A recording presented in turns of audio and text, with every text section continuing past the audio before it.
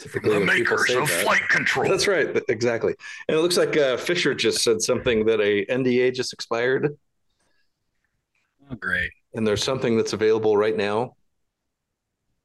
Actually, it's Jeremy of Mossberg just said, yeah, NDA's expired. It's available now. It appears to be a very short, it looks like a breaching gun, mag-fed breaching shotgun. Interesting. Yeah. Is it the So not non-bird's head, a traditional pistol grip. Yeah, this looks like a breacher setup, especially with the muzzle device. muzzle device? Yeah, the standoff. Yeah. I saw something. Oh my god, I'm having a senior moment already. Blanking on the name of that AR shotgun. Uh, Genesis. Oh. I saw they were advertising a breacher setup for theirs. Hmm. That's a neat gun. Okay, adding that to the list. Yeah, if you watch John Wick, that's the one he runs around dragon's breathing everybody in that top down scene in John Wick 4. Gotcha. And we're back. Sorry about that. I gotta disappear every once in a while to keep the lathe running. So, and I have that same issue with a almost 3-year-old. I have to run away really quick. Be right back. Beat him up. I get that.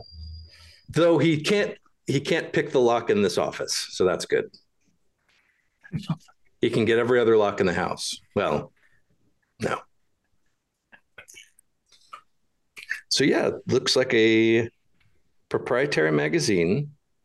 So it probably would have to be. I'm sorry, what are you talking about? Nothing. Oh, okay. So an NDA just expired for, it appears to be a Mossberg breacher. Oh, gotcha. Yeah. Traditional pistol grip, muzzle device, mag fed, top rail. Yeah. M-lock. Can you put a stock on it? I can't tell. The profile I'm seeing is only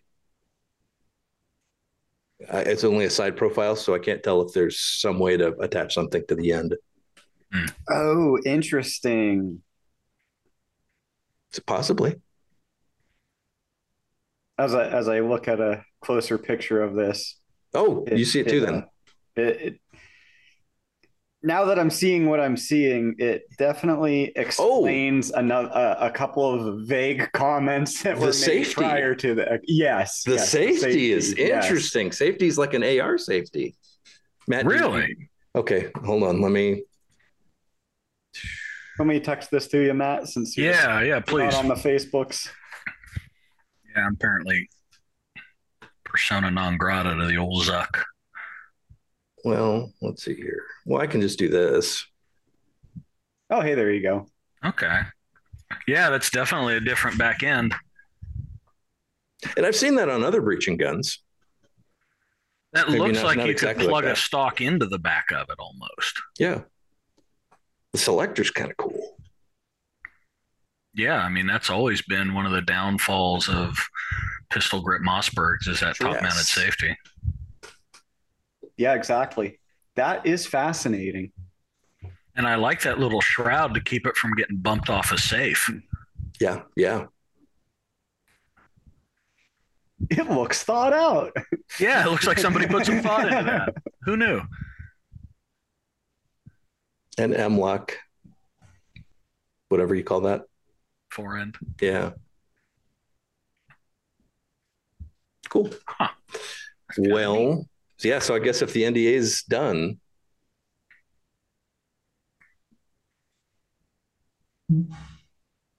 And Jeremy went to bed because he's in England right now.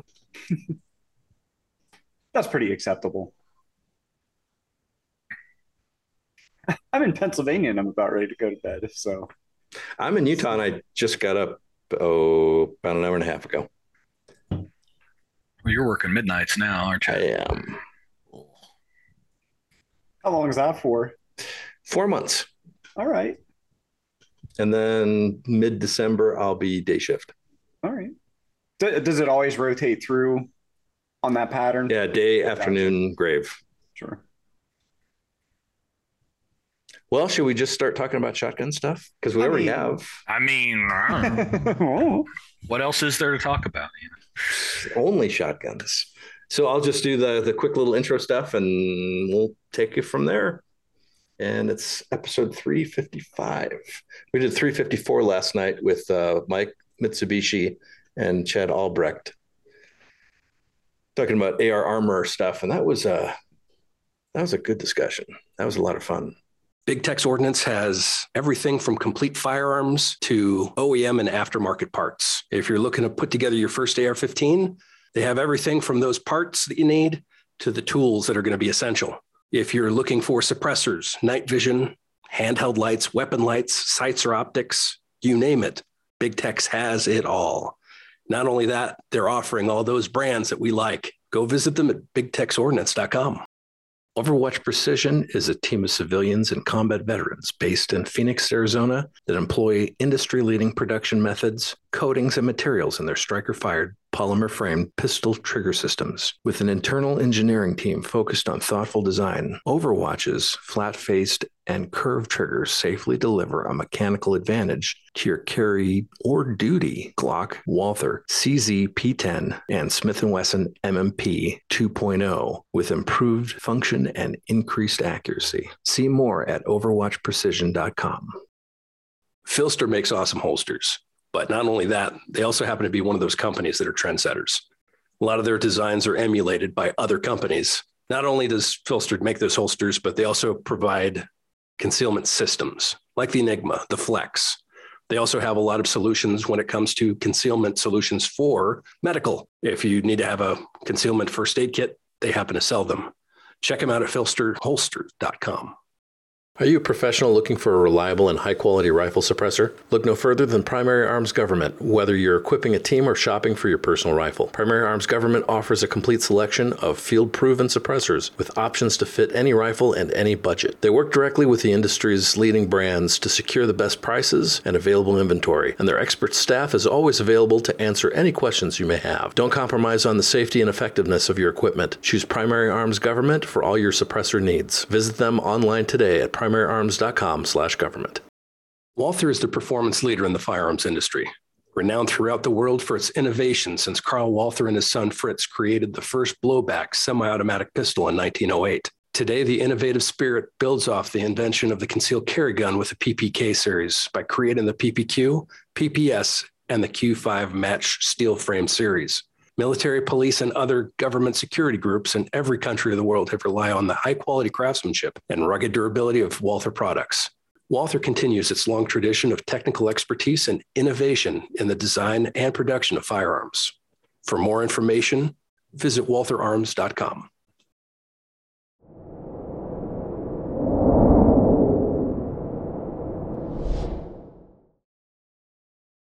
Hey everyone, Matt Lanfer here with Primary and Secondary. Welcome to ModCast. Today's episode number is 355. We're going to be revisiting the gauge. The last couple episodes that we did, we've been talking about Mossberg specifically. Some things came up that I kind of thought, you know what? Why don't we have a additional shotgun episode to kind of talk about the state of the shotgun? It seems like since the first real shotgun episode we had with Matt and Rob, things have kind of changed as far as people's perceptions of them. It seems like things have become a little bit more positive regarding them. So, and people are more accepting. They're listening, and that's kind of cool. Why don't we talk about, okay, what about ammo selection? What about all these some new accessories or new options? Also with training, has anything changed with training? So we're going to talk about that stuff. Today is September 14th, 2023. There are going to be some panelists that are going to probably come in and out. Right now we have a couple guys who kind of know shotguns just a little bit.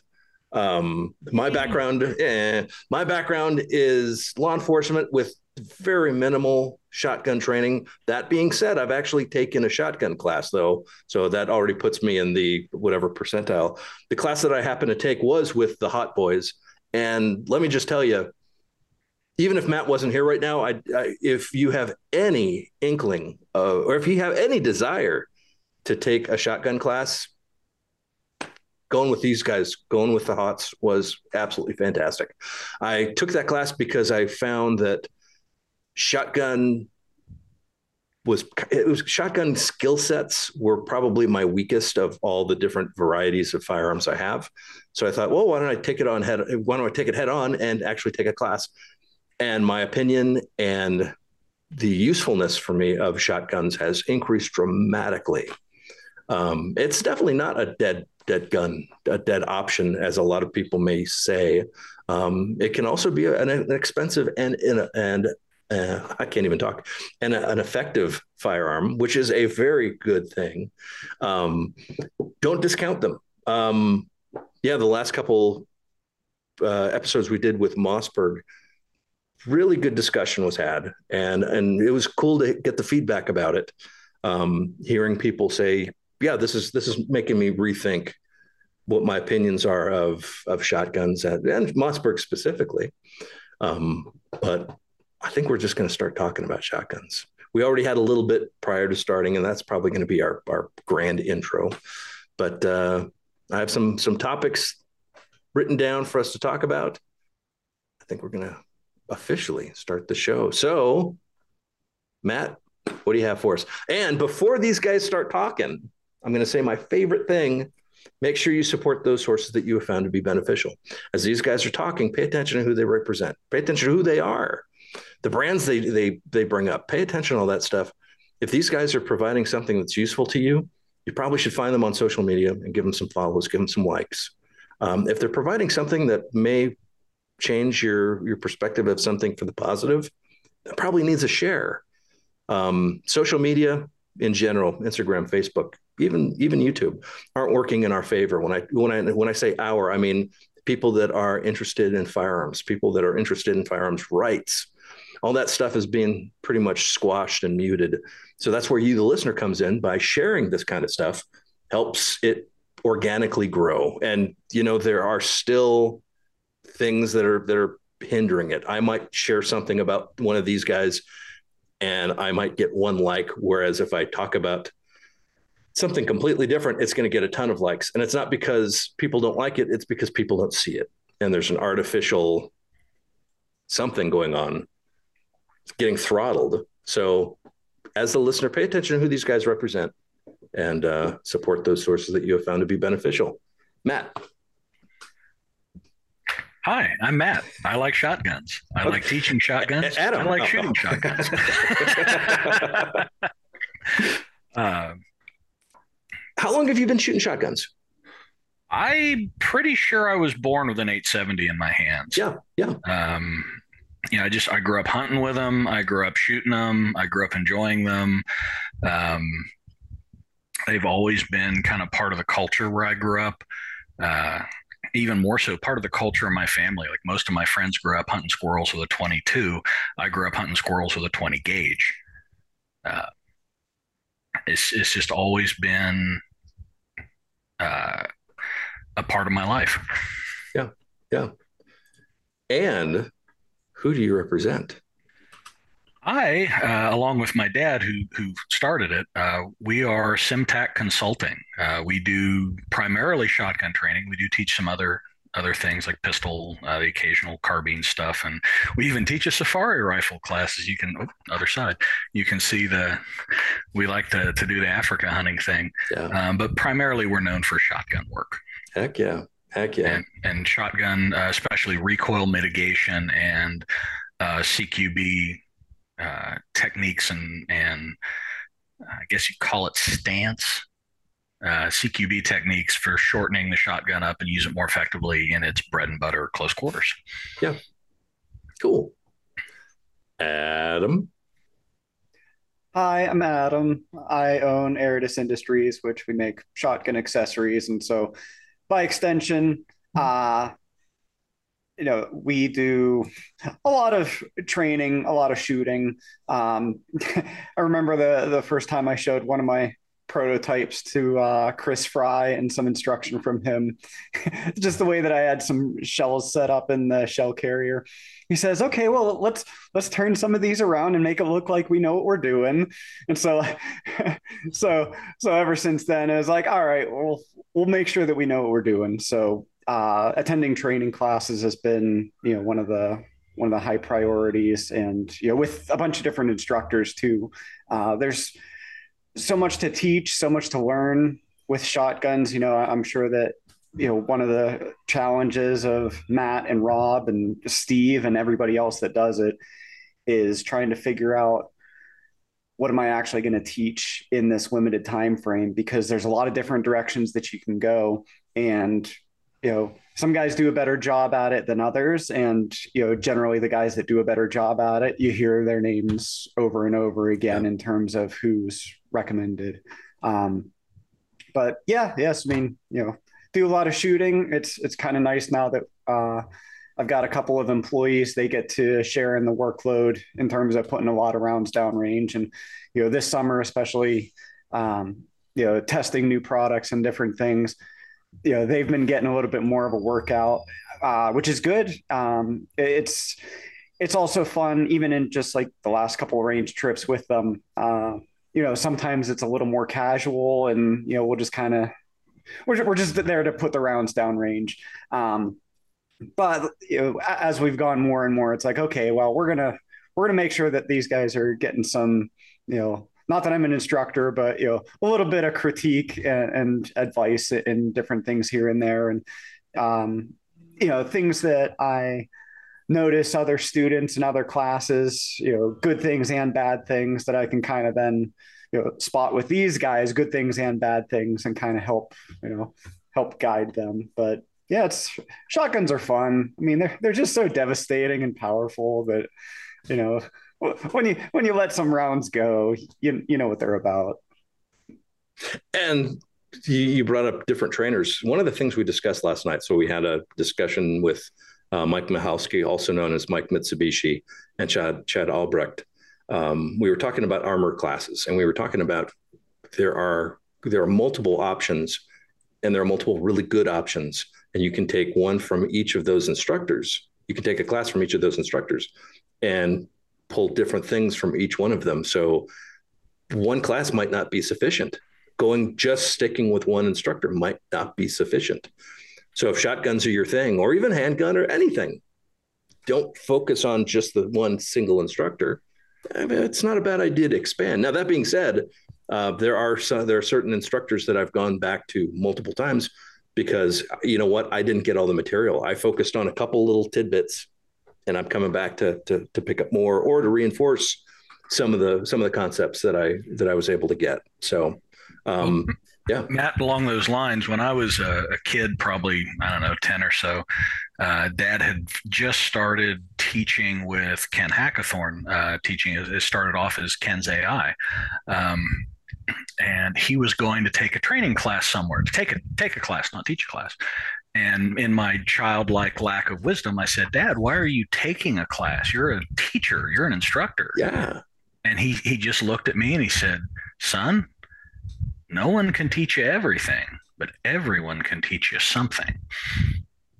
And I have tried to follow that later in life. Yeah. Well, and that goes kind of to what Adam said when he's like, well, we take them out, not really instructor, even being, if you're well-versed, you don't need to be an instructor to pass on good info. Adam's been into enough classes and seen enough people teach and knows enough material that I have no doubt that he's helping those dudes out. Absolutely. And if anything, he's helping them spend more money. Exactly. As it should be. I'm just saving myself some fatigue is all that it really is. I mean, well, then there's a method called push-pull. It actually is kind of funny. The rate we're going at this point is basically like a case of slugs a range trip.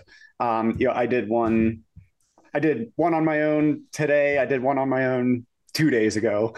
And I'll post about it, and everybody, I don't know if I guess they're being serious. They say, oh, how's your shoulder doing? I'm like, my shoulder's fine. I'm doing it again in a couple of days. Like, it's not a big deal. Like, use proper technique taught by guys that understand it and know how to teach it. There's guys that don't teach it there for whatever reasons. There's guys that may not understand it well enough to teach it, and so they don't. Which that is what it is. But yeah, I mean, I'm shooting 1,600 foot per second slugs, pretty much as quick as I can just to get them down range and the proper technique. I remember before I ever took any class, I think I shot maybe like 10 or 15 slugs and I was done. I was like, I can't ever do this again. And now it's like, well, now it's, no big deal. That's like 10 seconds. Well, it's like earlier this summer when we were out Adam came out to our range and we were testing out some of his stuff, and we just were hammering stuff down range. And I'd been helping Dad clean out part of what we call the pile, and I had a big Rubbermaid container full of just random shot shells. I mean, everything from the lowest low brass bird shot up to like Magnum #4 buck.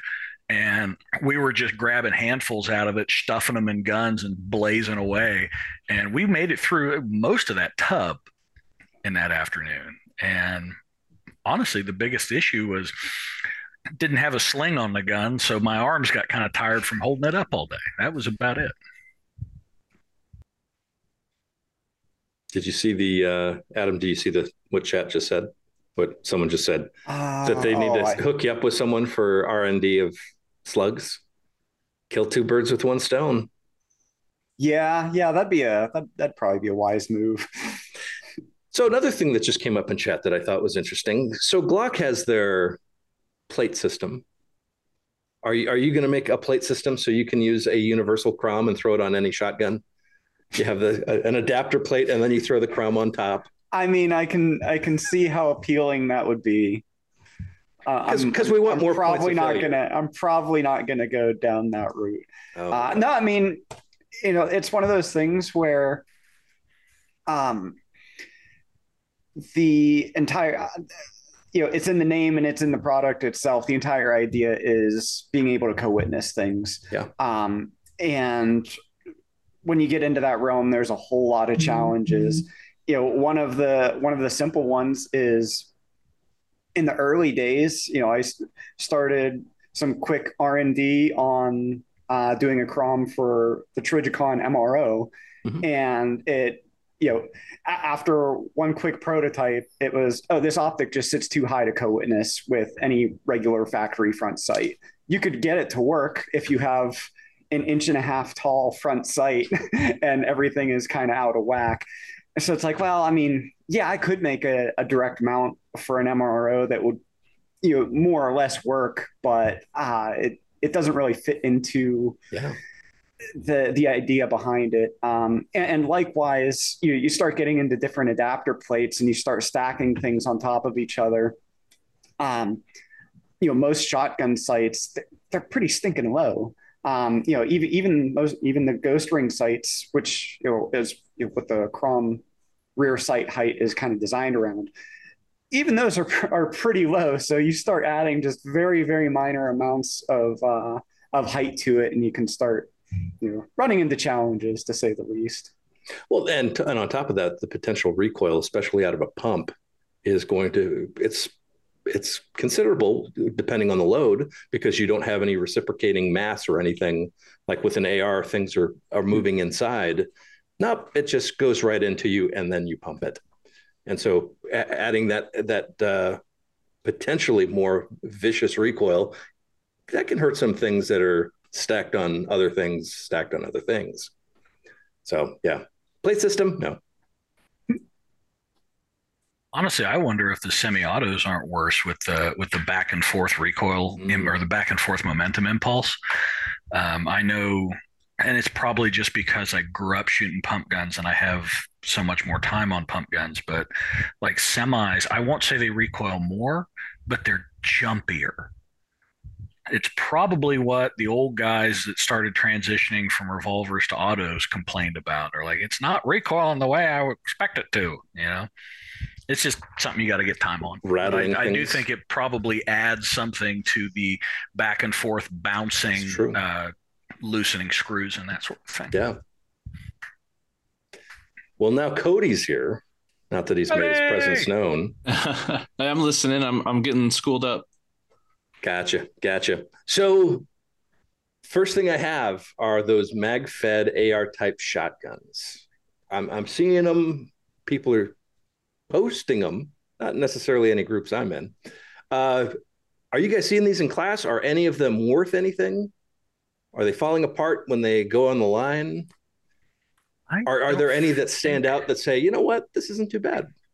I haven't seen any of the AR pattern guns come through class. We've seen a couple of the AK pattern guns.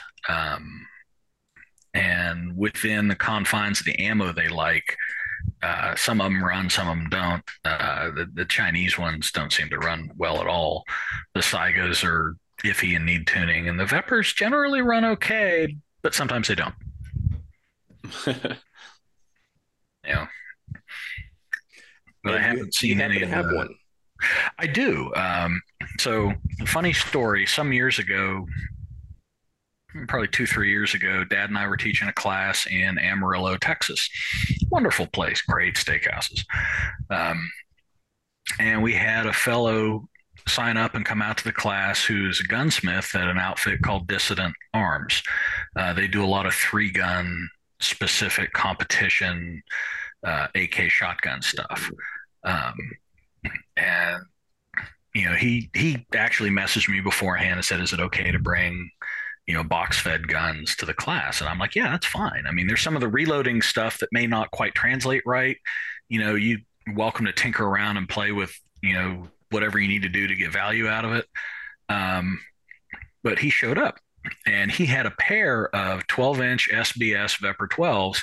And much to everybody, including my own surprise, they ran all class. Very shocked at that. And so in a moment of silliness about a decade ago, I had bought a Vepr 12.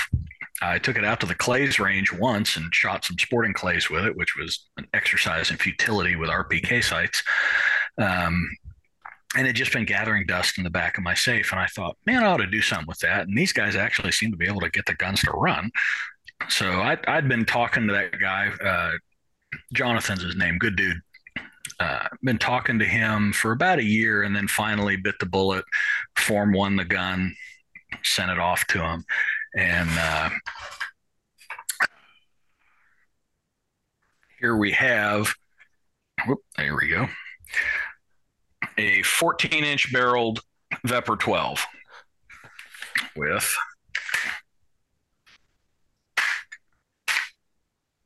side folding stock with the 5-round mag.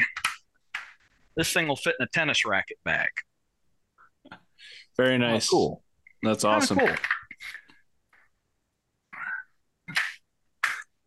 Now, I'm still kind of tinkering with how I like it set up. This is not their stock adapter. Theirs doesn't fold and it sits higher to use with the optic.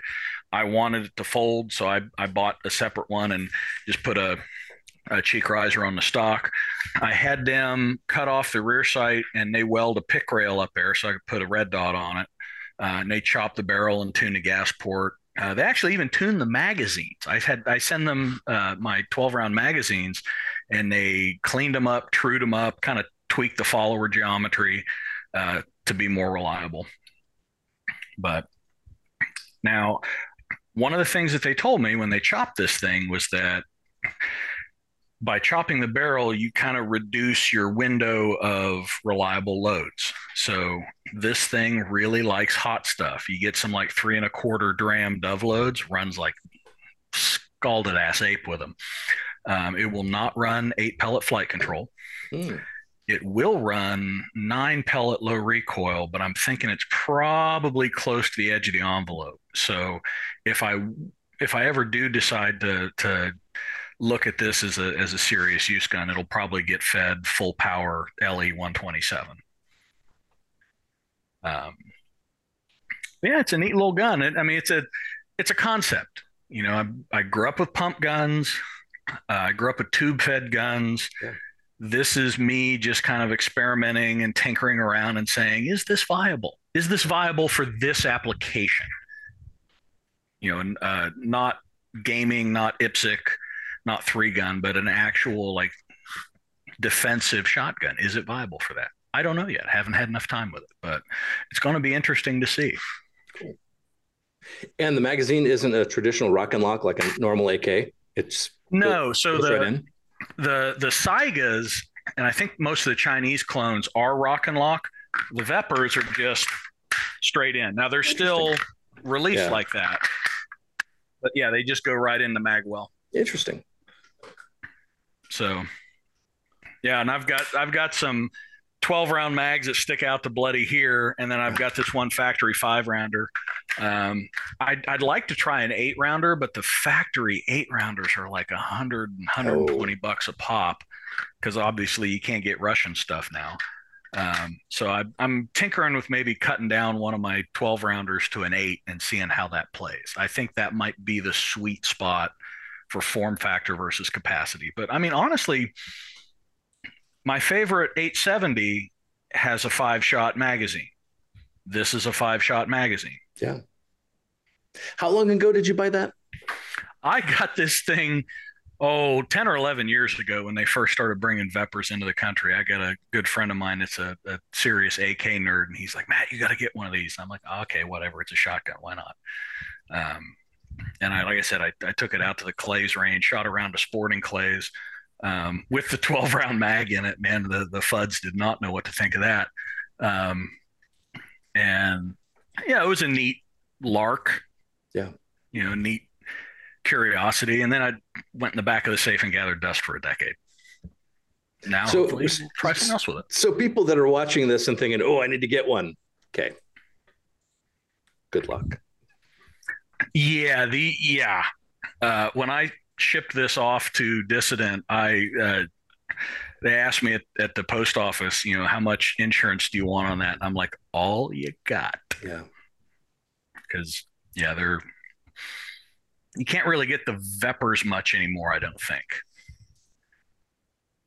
And yeah, I don't know. I haven't really delved into what the availability is of the AK shotgun market, because I had one and I didn't use it much. Yeah. But yeah, it's neat. I need to take it out to one of the local shotgun matches and shoot in the open division for once and get stomped by all the guys that use them on a regular basis. That's cool. Do it. Are you going to come up to CQB Brutality? For what? Yeah, nice. Yeah, there's CQB Brutality. They're doing it like a 2-gun match. It's one of the in-range TV things up at it'll be at Desert, or not Desert Sportsman. It's up in St. George. What is that? Sups? Okay, yeah, they do a lot of their matches up there. No, I hadn't heard about it, so no. Come on out, man. We're part of that. We're gonna be running a little Van Comp team. We're gonna do the pump gun division. It's gonna be cool. Oh, that's hit me up later about here and let me know what's up with it. Definitely. Yeah, we're going to be putting stuff up. So anyone who's listening to, November, it's the weekend of Veterans Day. So it's a Friday, Saturday, and Sunday, but you can shoot all the stages in one day. So we'll have some stuff on the prize table. So we're going to go shoot Sunday and hang out for the award ceremony and stuff. Neat. Yeah, it's like a Doom themed shoot with shotguns, and then they'll have a subgun division too. So just little 9mm pistol caliber carbines, but it's a 2-gun, a 3-gun, or just subgun match. So it'll be pretty cool. I love those games. You could run your Vepr out there. That'd be cool. Well, if you guys are doing it, I'd have to run a Van gun. I mean, that's just. We'll send it to them quick. Yeah, they're chrome lined, so we can't touch those. The Saigas and the Vepers are chrome lined, so that's a problem.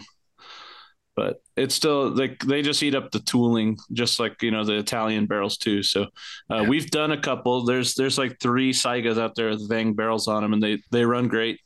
You just got to keep them clean. I mean, that's always a trade-off with semi-auto shotguns is how long you can have between cleaning because they're so dirty.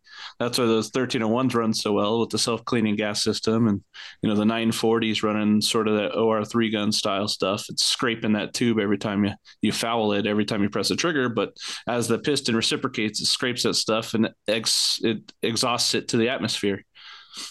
Yeah, it's interesting. We haven't seen any of the 940s come through class yet. I'm kind of interested to see how they do when we see one. Yeah, they're great, man. I mean, we shot. Oh, you were there at the first summit, and who was running that? Evie had Fisher's gun and was running it, and it seemed to do okay. Yeah, and Fisher was saying have any issues with it. Right. Well, it took a pound of flesh from her, but that's just shotguns. Well, that's because we know why. We know why.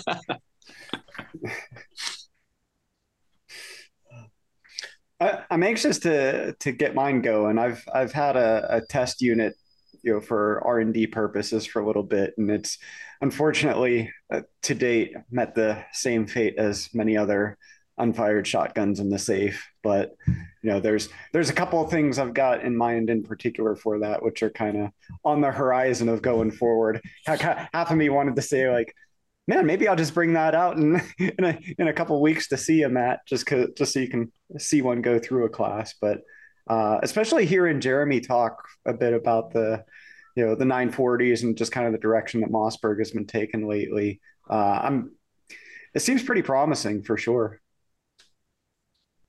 I see one of the revolver degenerates says that looks like a product improved Abominator Owen would approve. So funny you mentioned that. I actually did show that to Larry in person earlier this year and had him autograph one of my magazines, as it should be. So anyone else have anything on mag-fed shotguns, semi or pump? I wish I did. I've never gotten to mess with one. I mean, some of the newer ones look pretty interesting for sure, but I mean, I've always just kind of kept my distance because of the reliability issues with them previously in the earlier days, anyway. So yeah, I did get to shoot one of the Genesis 12 AR pattern guns recently at the Recoil had a CanCon event up here in Phoenix. I didn't get to shoot a lot, like a magazine or two through it, and it was suppressed, and it had a whole lot of blowback in my face. Got a lot of carbon and Vaseline sprayed back in my face. But I mean, that's just suppressors in general that happens. But it was controllable, and I mean, the ones they had there, they're putting a lot of rounds through them, and they seem to hold up reasonably well. So small sample, but if they can make, the AR is a more ergonomic platform than the AK. Just it is. So if they can make an AR pattern mag-fed shotgun run, that's going to be, in my opinion, better than an AK pattern shotgun, just from a user interface perspective. Yeah, you're absolutely right. And I agree with you. And on the Genesis note, those guns that you shot, they actually had Genesis barrels. Those are Vancomp barrels in those Genesis. So we've been working with them for a while. They're great dudes. They have a lot of engineering in house. They were actually behind that Raz 12. Remember the rimless 12 gauge they tried to do? Yeah. So one of their designers, I believe, I don't know 100% which, I know Theodore's their guy now. He spent a lot of time on that magazine, and it's interesting how you pull a rimmed cartridge out of a magazine and then stick it in the chamber parallel, because the problem they were having was it tipping over and hitting on the crimp. And so their magazine has a ton of technology in it, and I'm really excited about their little 10-round drum, because it sticks out as much as the 5-round stick does, but it's a little tight little drum. And yeah, Genesis in my book, it's good to go. It's a really great gun. It's just expensive for now. I mean, I think it's you can drop that 12 gauge upper on any DPMS Gen 1 pattern lower, and you've got yourself a 12 gauge with the same serial number as your 308. Take that with what you will. I mean, we'll see how stuff goes in the United States as far as registration. But yeah, it's a cool thing to have if you swap out the upper. But it's like $2,000, and the magazines are proprietary, but they should be because they're great and they work in that little 308 mag well. So no, Genesis is great. They got a little short recoiling system on there. Really cool handguard. The barrel free floats in the center of it, so they can put muzzle extensions on there, like threaded taper adapters and breacher devices and all that other stuff. So it's neat how they can put a can on a recoiling barrel like that. That's right. Really cool. Yeah, so it doesn't touch the barrel. It's on the handguard. So the barrel comes through. There's a little tiny forcing cone at the end of the that cap on the forend where the barrel reciprocates through there about a 1/4 inch. And so there's another 1/4 inch forcing cone. And for that reason, those things shoot really tight patterns. I mean, they've got, especially with the can on there, the, what are they running? The JK can. It's got those little trumpets on the inside, and it's sort of like 6 different forcing cones stacked in front of there, because that's why you had that Vaseline in your face. They use that as an ablative inside the can to make it quieter.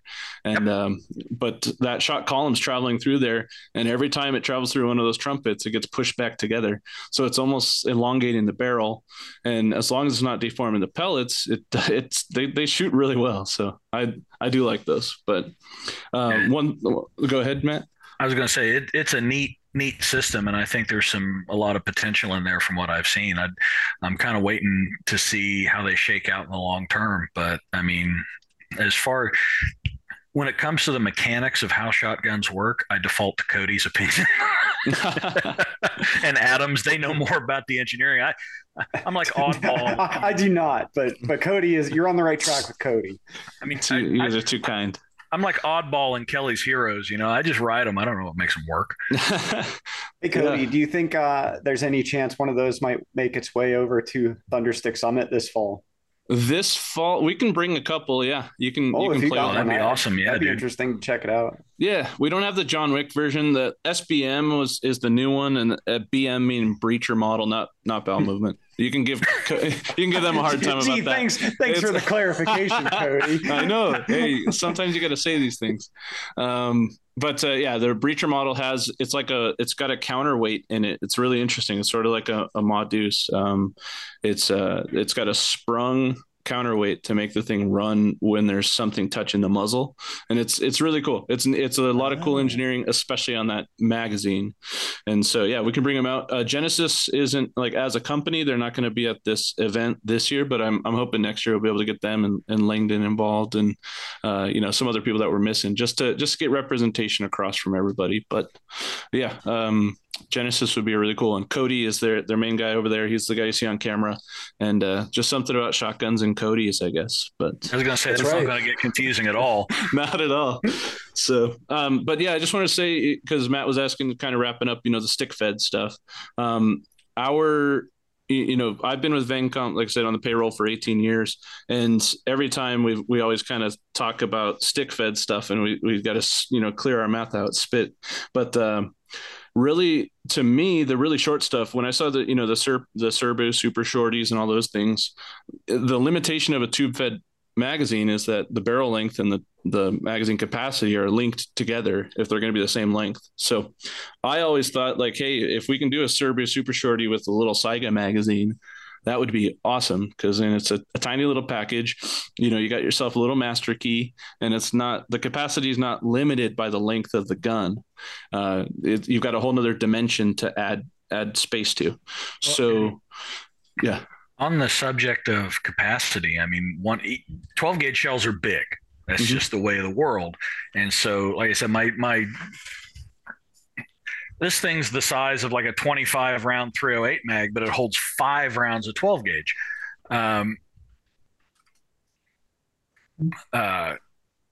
So I've always kind of thought that it would be interesting for these mag fed guns if somebody would modernize the 20 gauge. If you get a 20 gauge with like an 8 pellet #1 buck load plated flight control wad. I mean, I've wanted that for years, but you start throwing it in a box mag gun, you've got shorter mags, lighter gun. I think that could be an interesting way forward. But the problem is it's a chicken and the egg thing. Um,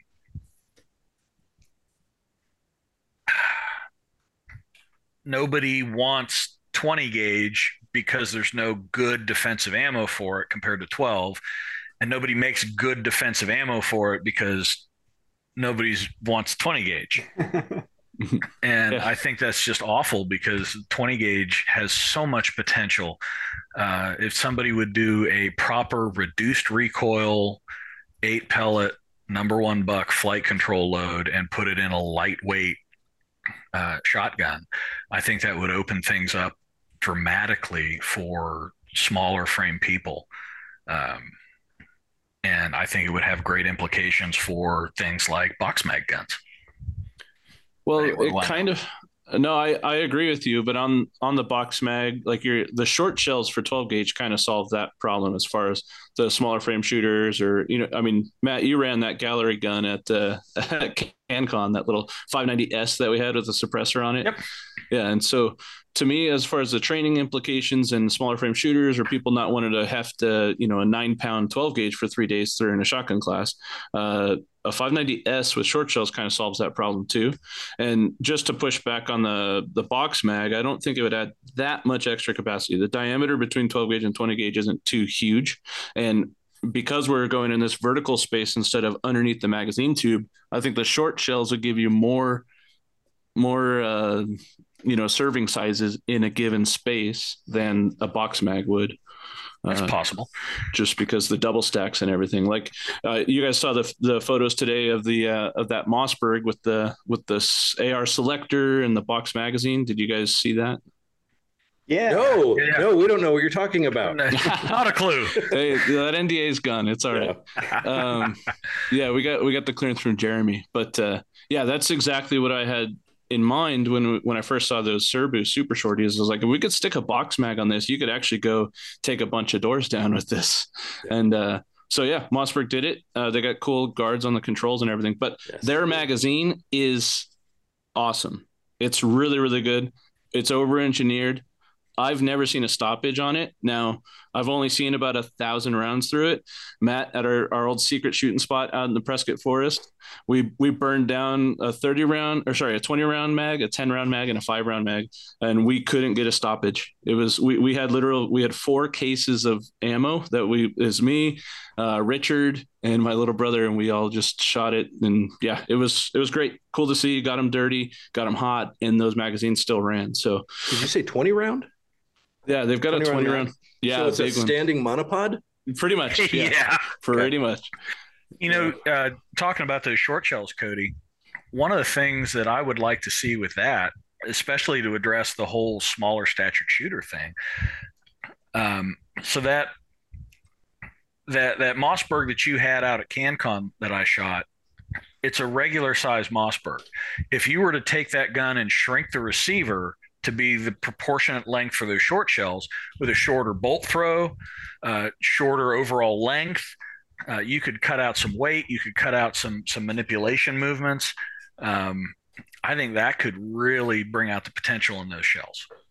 I agree. And so it's not out there yet, but we plan to do one because it's really not that tough to make that action cycle shorter, but to shorten the receiver, it's a big deal. But we just want to sort of see what it does if we can get that cyclic rate down, shorten the action throw. Yeah, and to me, the importance of that on a pump gun is not the speed, but the margin of error for a short stroke. Yeah, and especially the smaller people that I teach, the smaller frame shooters generally have a smaller reach, and getting out to the pump and having enough leverage to run it is an issue. So if you can make them start further back and not have to go as far, I mean that could be some major improvements for some people. I mean, that's one of the big reasons we have smaller frame shooters show up. I generally recommend a semi-auto to them because they,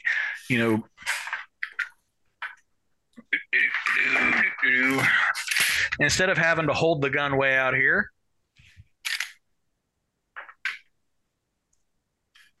they can hold the gun back here. And they don't have to extend their arm as much. And especially with push pull, if you have a little bend in your arm, it gives you the leverage to push. Whereas if you're all the way extended, you really don't have the ability to get that forward tension out and soak up the recoil. And that's even more important for those smaller people. I can get away with not push pulling once or twice because I'm a big hefty guy. You get somebody like Melanie Lauer. We had her in class earlier this year. And I mean, she's just a tiny little thing, but with push pull, she can run that gun. Yeah, that's great. And like you said, being able to grab it further back, if your elbow's cocked a little bit, you get better pressure for that tension. I've seen that in your class enough times. But that's like one of the only arguments for those foreends that overlap the receiver. It's because you can reach it sooner. Now, you can't have more than like a 2-round side saddle on the side because it's going to reciprocate all the way back. You can get a 4-round. I've got a 20 gauge setup like that with the old longer overlapping hunting forend. Yeah, right. And I've got like a 4-round tack star on that gun. Nice. Yeah, I mean, that's just to your point of that. If they can grab the gun sooner, they can set up the tension sooner and run everything back. I don't know if you guys have seen that Instructor Zero video of him running that Fab Arms ST12. I think that's the model. It's a Fab Arms. It's super expensive, heavy duty, really durable, all metal pump gun. I think it's from Italy, and he's running that gun. I mean, he's getting like 12 splits on a pump gun, and it's just a very short reciprocation. He's because it's got that overlapping forend, so his hands are almost touching when he runs the action. So it's pretty cool. It's neat to see, and the dude's just dumping shells out of there. I mean, I know some of the contents, take it or leave it, but the dude's running that gun really well. Well, I've got a 572, I think it's basically an 870 shrunk down to 22. Oh, cool. It's fun gun, especially it's threaded and with a can and like 25 rounds of 22 short in the magazine. It's just but yeah, I mean the throw on it's like it's a wonderful gun for teaching new shooters how to operate a pump, especially since the controls on it, other than loading the magazine, the controls on it are literally 870. It takes 870 trigger packs. I'm going to have to find one of those. That's awesome. It takes like 20 gauge 870 stocks. And then just your typical, like I have a Vang safety on mine. That's funny. I got to add that to the compatibility list. Yeah. I want to say it's a 572 is a model number, but cool. I could be wrong. But it's a great little deuce. Good stuff. Another option that a lot of people don't recognize is clearly the circuit judge in 410.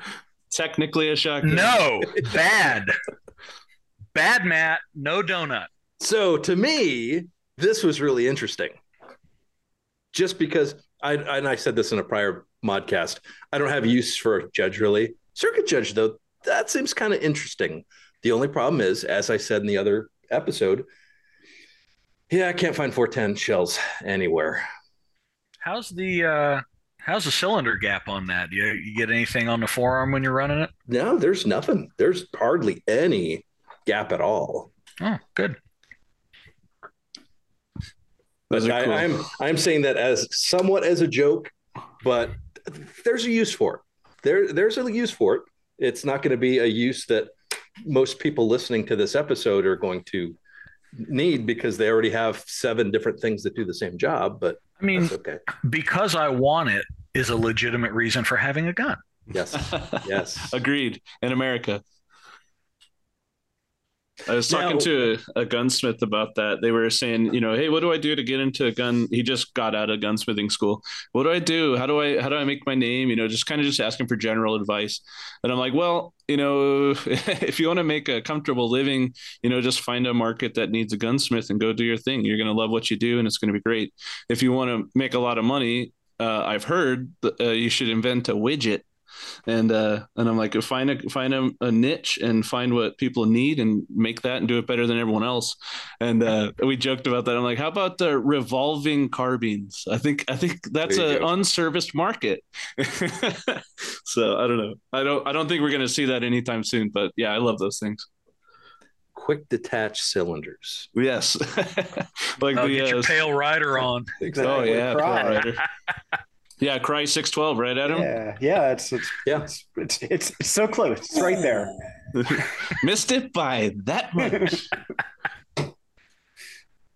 What was that Pancor jackhammer that never actually got made? It like saw use in video games all throughout the aughts. Yeah.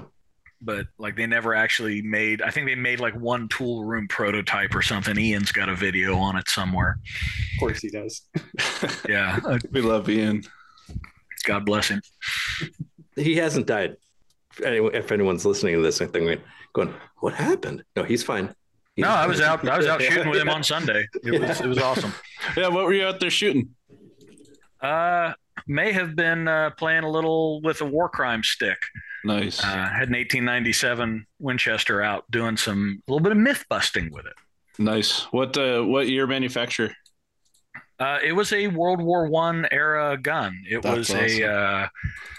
And he put a video out about the gun itself, I think yesterday, and the next ones are coming out soon. The shooting videos.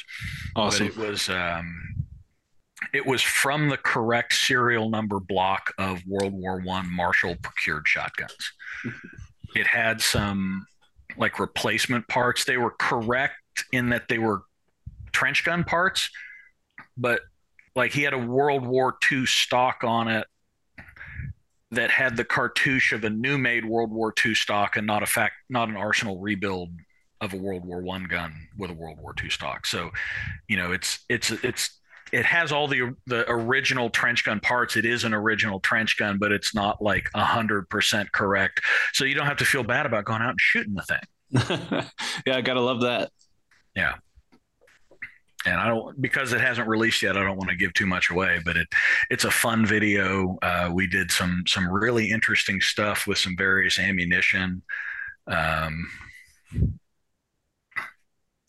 Anybody know what that is? That's some high brass. Uh-huh. That's a Is it paper? Yeah. Nice. It's an actual military procured U.S. property marked commercial Remington double-aught buckshot. Oh, cool. From World War II. That's awesome. So I'm jealous. It was neat stuff. So Cody, you brought up something. We talked about it a little bit more, but I suspect you have a little better insight as to this thing where an NDA is now lifted. I saw the procurement and I know that what question that was. That gun's an answer to. Sure. Yeah. Oh yeah. Yeah. Yeah, it was a procurement. I mean, a while back, the force modernization stuff is happening across all the Defense Logistics Agency stuff, which is like the mall that all the government agencies and OGAs go to buy their stuff. Mm-hmm. Defense Logistics Agency, but FBI put out a requirement for they want a solicitation for modernizing a breacher stuff. And they wanted to have a breacher gun that could have long and short barrels that had at least a capacity of 6. So they wanted at least 6 rounds because the idea was a 3-hinge door with 2 rounds apiece. And, we saw that and they wanted suppressor capability, which was kind of interesting too. And so, yeah, I mean, I thought the Genesis was kind of the shoe-in for that. But when I heard about the Mossberg stuff, I was like, how are we doing that? And Fisher will tell you, and I mean, there's many people that actually do breaching for a living, but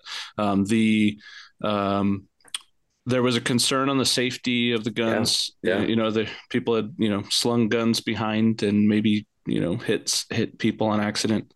And so the safety switch on that Mossberg, the idea was that it's pistol grip and everyone knew, hey, you can't activate the safety of a Mossberg if you have a pistol grip on it. So Mossberg corrected that by putting a switch very similar to an AR-15 on the side of the receiver. So from a pistol grip orientation, you can toggle the gun onto safe, and that way you can sling it and go clear the house with whatever your primary long gun is. So it was neat and similar to what I was talking about, where I see the Serbu a short barrel gives you maneuverability, and then the box magazine gives you capacity, so you don't have to swap out the to reload the tube, to stuff the tube takes a lot of dexterity. Heck, if you got a 10-round box magazine on you and maybe one spare, then you can get through a lot of doors on a structure. So I also noticed, and we were talking about it earlier when Matt showed us a picture, that one particularly nice touch I saw was it looked like they had a shroud around the top of that safety to keep it, to minimize the chance of it getting accidentally disengaged when you drop it. And that seems like a really good idea. I mean, I am not a breaching guy, caveat, but that seems like a pretty solid thought out idea there.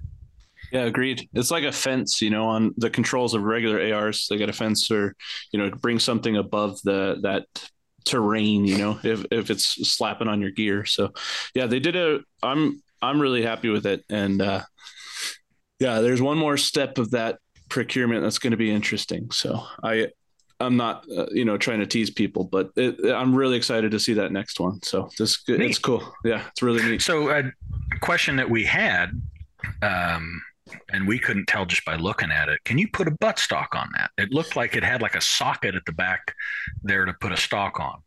Yeah, the ones that I saw, they were actually the 590M.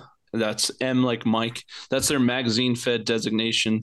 That receiver's it's different, and so some components on it are a little longer. It's a lot bigger ejection port, and the controls are moved around like their super mag stuff. So they're 935s and they're 835s. 3.5 at the end of those models are the designation for 3.5-inch receivers. So it's their goose guns and everything. And so those detachable magazine models are on a larger frame. So the one that I saw was exactly that, which takes Mossberg stocks. So it's got the same, horseshoe shape on the back with the through bolt.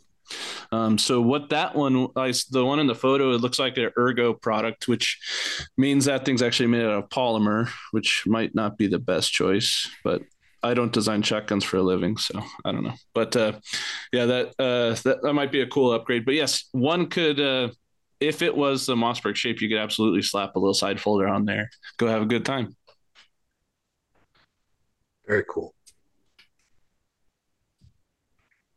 Any other new shotgun stuff that you guys can, or the shotguns themselves that you can think of? New ones? Yeah. Oh, yeah. We talked about the 940 in a couple episodes, but you weren't part of that discussion. And also the A300 Patrol? Yep. Now, what if they made one of those in a 32 ACP, though? That would be something. They do. Every time I press trigger, I get 8 or 9 32 pellets going down. That goes out to Ben, who's listening right now. And now the project. It's 1 month later. That's another month delay on the ADX and 32. Every time you just said in chat. That's Ben's in chat. That's great. That's another month. That's funny. You want to go for 2? I could do this all day. 3 months. Reddits are crap. Don't buy them. They're great. I actually thought they did a great job with this particular gun. Yeah. Ben's that famous guy from the TFB video of you guys shooting out in the desert, right? Yeah. He's the sexy gentleman in the background. Ben, if you need to get on, just say something in chat and I'll add you. Get him on. Yeah, get Ben in here. It looks like you have something on it's silver in color. It looks familiar. I can't quite place it. Oh, yeah.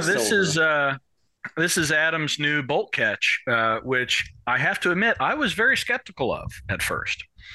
So probably the most common user-induced malfunction we see with semi-autos, particularly the Berettas, is, I've already hit that, when guys are doing an emergency reload through the ejection port, whether it's over the top or under the bottom, they tend to hit this and it catches the bolt handle, and then they go to shoot and it doesn't work because it's not in battery. So I had been talking with Ben and a few other people about how what I'd really like to see is a fence around at least the lower part of the bolt catch so that you don't hit it by accident when you come up here to drop a shell in. For various reasons, that didn't seem to be feasible. And then Adam comes out with this, and I'm thinking, why the hell is he making the catch larger? That's going to make it worse. But that when he came out to our home range over in Eastern Ohio back during the summer, he brought these prototypes out, and we put several hundred rounds through them. And and pretty much all one reload one. Yeah. We were doing reloads the entire time we were out there burning through that ammo. And what I found was the factory part has almost like a rounded cross section. It's got a little almost ramp, and as you're sliding it over, it has a tendency to kind of depress that latch. This flat Aridus part, the shell just slides across that flat and doesn't seem to depress it as much. I need more time on it. I need several more shooting sessions with it, but playing with it, I mean, for a one-day shooting session, that was a fairly extensive one, but it was still just one day. It really seemed to reduce that tendency to inadvertently activate on this gun doing an under the gun port load. So it surprised me, but Very cool. I ought to know by now. Adam kind of knows what he's about. Kind of. I do my best. I do my best. So out of curiosity then, what is the parts compatibility between the A300 Patrol and the 1301? So Ben, feel free to correct me since I see you're on here now. Yeah. But they do take the same sights. Is that my cue? That's your cue, Ben. That's your cue. So that part specifically is 100% compatible between the two guns. The extended bolt release with the 3-inch gun is the same exact part between the 1301 and the A300. That the actual bolt release segment of that is the same between the 3 and 3.5 inch guns. So Adam's bolt release will work on the A400 Extreme Plus as well. So for all the duck hunters, that's probably a cool thing. Then specifically between the 1301 and A300 Patrol, you've got the bolt release. The stock profile is the same so long as you don't need to remove the stock bolt. So 1301 stock, the factory, the Beretta OEM stocks will interchange. The sights are the same drill and tap pattern. So the crom will work on both equally well. The adjustable sight from the 1301 will fit on the A300 if you want to upgrade that. Which is what I did with mine. My 1301 has crom on it, and I took the 1301 sight off of that gun out of my parts bin and threw it on this A300 when I got it. Yeah, that works great. The Reptilia mount interchanges between the two guns. So the handguards are the same length and roughly the same spec. The real difference is in the bolt stop or the piston stop and the receiver made up. So your tube extensions, Nordic is doing a new extended tube covering that's metal with a barrel clamp. So that'll work on both 1301 and A300. And there might be stuff in the future that helps bridge additional gaps between those platforms. Cool. I took my barrel clamp off. What I found that it tended to walk under recoil. There's no mechanical retention on it. It's just friction, and under recoil it was sliding. So you don't need it. So I just took it off and put an M-lock sling swivel right there, and solves the problem. Does that one have a screw-in choke? Yeah, this one has the threaded chokes. So the barrel bells out there at the end, right? It's a bigger diameter on the outside, so it bells out. It's a cylinder about 3 inches back, and then it bells out to the larger diameter at the chokes. I'll be damned, it kind of does just a tiny bit. I never noticed that. It's like a blunderbuss. I think that's supposed to be that mechanical stop for that clamp, but I don't know if that is what it was designed for. Ben might have some info on that, but yeah, I'm interested that Nordic's going to make one with a built-in, and that'll likely have a mechanical stop so that thing doesn't walk off the end. Yeah, that's what it needs. If you're going to have a barrel clamp, I've never been a big fan of them. It just makes it one more piece to take the thing apart. But if you're going to have one, have something that mechanically prevents it from walking, because friction is not going to cut it. I've seen that happen numerous times. Barrel clamps really, really matter when it's a tube extension, because that is under spring pressure, and you do need that extra bit of friction to stop it from rotating under recoil. Since ours is a tube cover, it's probably not as necessary. And contrary to popular belief, Beretta does hear the market and occasionally listen. So we're always every now and again. We're always working on stuff. You will see inline revisions from us on product over the next few years. Now that we've got the factory move behind us, there's a lot going on in the kitchen.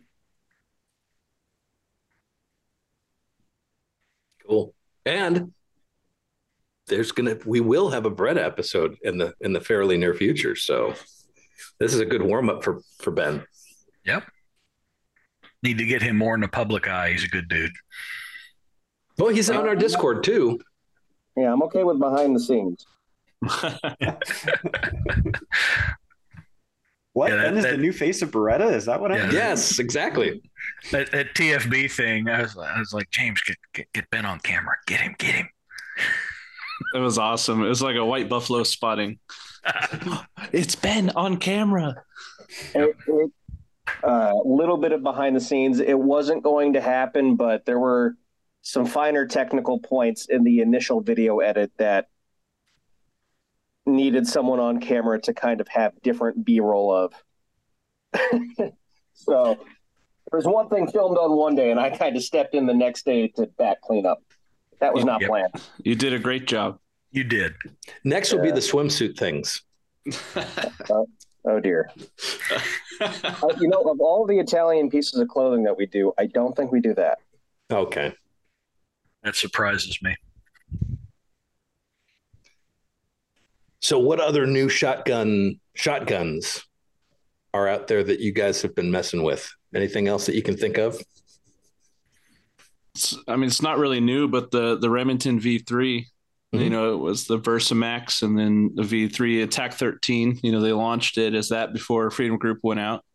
And that's a fun little gun, nice and clean, lightweight. It doesn't have a receiver extension on it, so the stock options are pretty cool. And that's why it came out as Attack 13. It was a pistol grip 12 gauge that actually ran, a PGF with a little 13-inch barrel.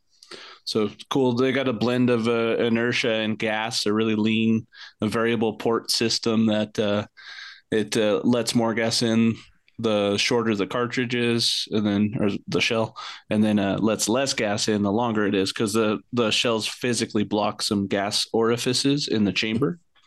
And so those have been great. I like those. They're fun. The Beretta, the A300 Ultima Patrol's amazing, and the 1301 is also great. Has been for a long time. So it definitely they cast a long shadow, and with Remington being dormant for 3 years, there's no doubt that Beretta's definitely taken advantage of that, and it's great to see. And I really like the the Beretta USA stuff, really pushing it out of Gallatin. So really cool. But yeah, not a lot of new. Hey, there you go. Yes.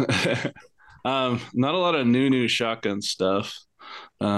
But A300 Ultima Patrol's, the coolest thing since sliced bread, and it works great. It's got a really nice, we like all the controls on it, and, Matt did a great job helping influence the texture on the fore end and making sure all that stuff runs. It's amazing. So we're really excited. I got to give kudos to Ben on that as well. Oh yeah. I mean, he took our input and helped, kind of translate that into final physical form. So, I mean, A, they listened, and B, they did a very good job understanding as well. So that was very much a team effort, and it turned out very well. I like that. I like that handguard quite a bit. I like the gun quite a bit. I think it's going to be a great option for people that maybe don't want or don't need to spend the money on a 1301. They can get most of it with the A300. So I got a question for you guys regarding those semi-auto Beretta shotguns. One of the topics we've discussed in the past was taking something like that and having an equivalent in a 50-state legal configuration. So this was a concept Daryl Bolke brought up, basically having a hunting shotgun that's set up. It appears to be a hunting shotgun, but guess what? It also happens to work great for anti-personnel purposes. Between the 1301 and the A300, what is the hunting variant that also could be? And this might sound like a simple question, but not everyone's going to be overly familiar with the ins and outs of the different product lines. If you love your 1301 or your A300, what is the equivalent on the hunting side? Well, could you actually remind me where the stop off point is to make it 50 state legal? So part of it is appearance as well. Okay. Yeah. So it might be magazine capacity. It might be mostly though it's appearance. It's so if they get pulled over and some FUD cop looks at it and goes, "Oh, you shouldn't have that," versus, "Oh, that's clearly my duck gun." Nothing. You don't need to be concerned. Within our lineup, that would likely be the turkey guns. So we have an A300 Ultima Turkey with a 24-inch barrel. Mm-hmm. It comes in the latest and greatest, both real tree and mossy oak patterns specifically for turkey. It's got the tube restriction in there like any other hunting shotgun, but like all of our hunting shotguns, there's a tutorial online to bring that up to 5 rounds. Cool. Now we are actually coming out with a 5-shot SKU patrol for those in the lesser fortunate states. So that's also an easy answer, but it's going to be black and tactical. So if you want something really stealth, yeah, it's going to be the turkey gun with the restrictor removed. Or my personal one's just my Vangcomp 870 Simtac that I put some wood furniture on. Because that was very stealth, and boy, does it work. Yeah. Yeah. How do we put wood on the A300? The turkey gun, actually, there's already wood for it. For the patrol, I'm working on the fore end is tricky, clearing that annular gas system. Yeah, I'm comfortable saying that's something that's on my side project list and has been for a minute because I want it. But as I said, we've got a very busy kitchen right now, so side projects are kind of very much the side. So the A400, you've got a wood model on that, but like we talked about before, that does not translate to the A300. There is a single, and Eric Stern knows the exact SKU off the top of his head. I do not. There was some Eastern European A400 wood variant that did actually use an annular gas system.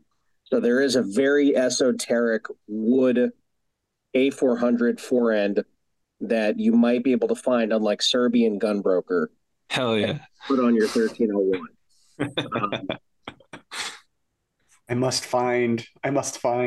Yeah. Yeah. I mean, there's a very real thing about appearances. Yeah. You know, I had one of my favorite college professors was an old retired Army SF guy who started teaching sociology in college. He told me reality's one thing, perception is everything. And I think there's a lot of truth to that in a lot of realms. And, you know, being able to point, you know, hey, you had to shoot a guy. God forbid, you got to shoot a guy. Do you want it to be with the big, scary, tacticaled out gun, or do you want it to be with grandpa's duck gun? You know, one of those looks better to a jury. And if you can get both, if you can get the performance of the tacticaled out gun with the appearance of the traditional, safe, everybody knows about it hunting gun. There's some benefit to that. Absolutely. A300 Ultima Patrol Tiger Stripe. There's that. Hey, that looks really cool. Is there one in stock somewhere? Where'd you find that? I'm just looking at the website. Just okay, and they're unobtainium. Yeah, Dad wanted one so bad. Yeah, I think wood. Put wood on it. Put a vent rib on it if you can. Make it a glossy finish, and that's your urban camouflage. I mean, most folks won't know. What it is. Hey, it's Ben. Vent rib, all the things. Yeah. A400 Excel Sporting. There you go. Yeah. Vent rib, all the things. I love vent ribs. We're playing with the idea right now. I'm talking to Guy over at Wilson Combat to get our next site allocation. Maybe doing a Mad Hot model of the Simtac mod.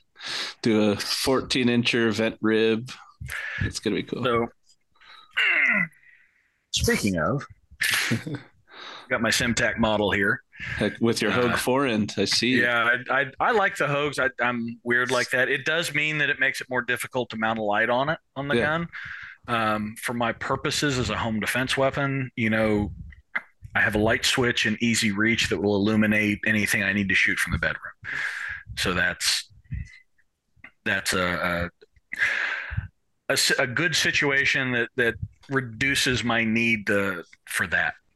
But just a nice forend for shooting. It feels good in the hand. But yeah, you get this thing vent ribbed up. Yes, sir. 14-inch. Yeah, that's our new guy, Rich. And actually, Matt, Rich asked me to tell you Rich Roop says hi. Cool. So yeah, Rich he's getting really good, doing some really nice, just manual machine stuff to blend our sights into vent ribs.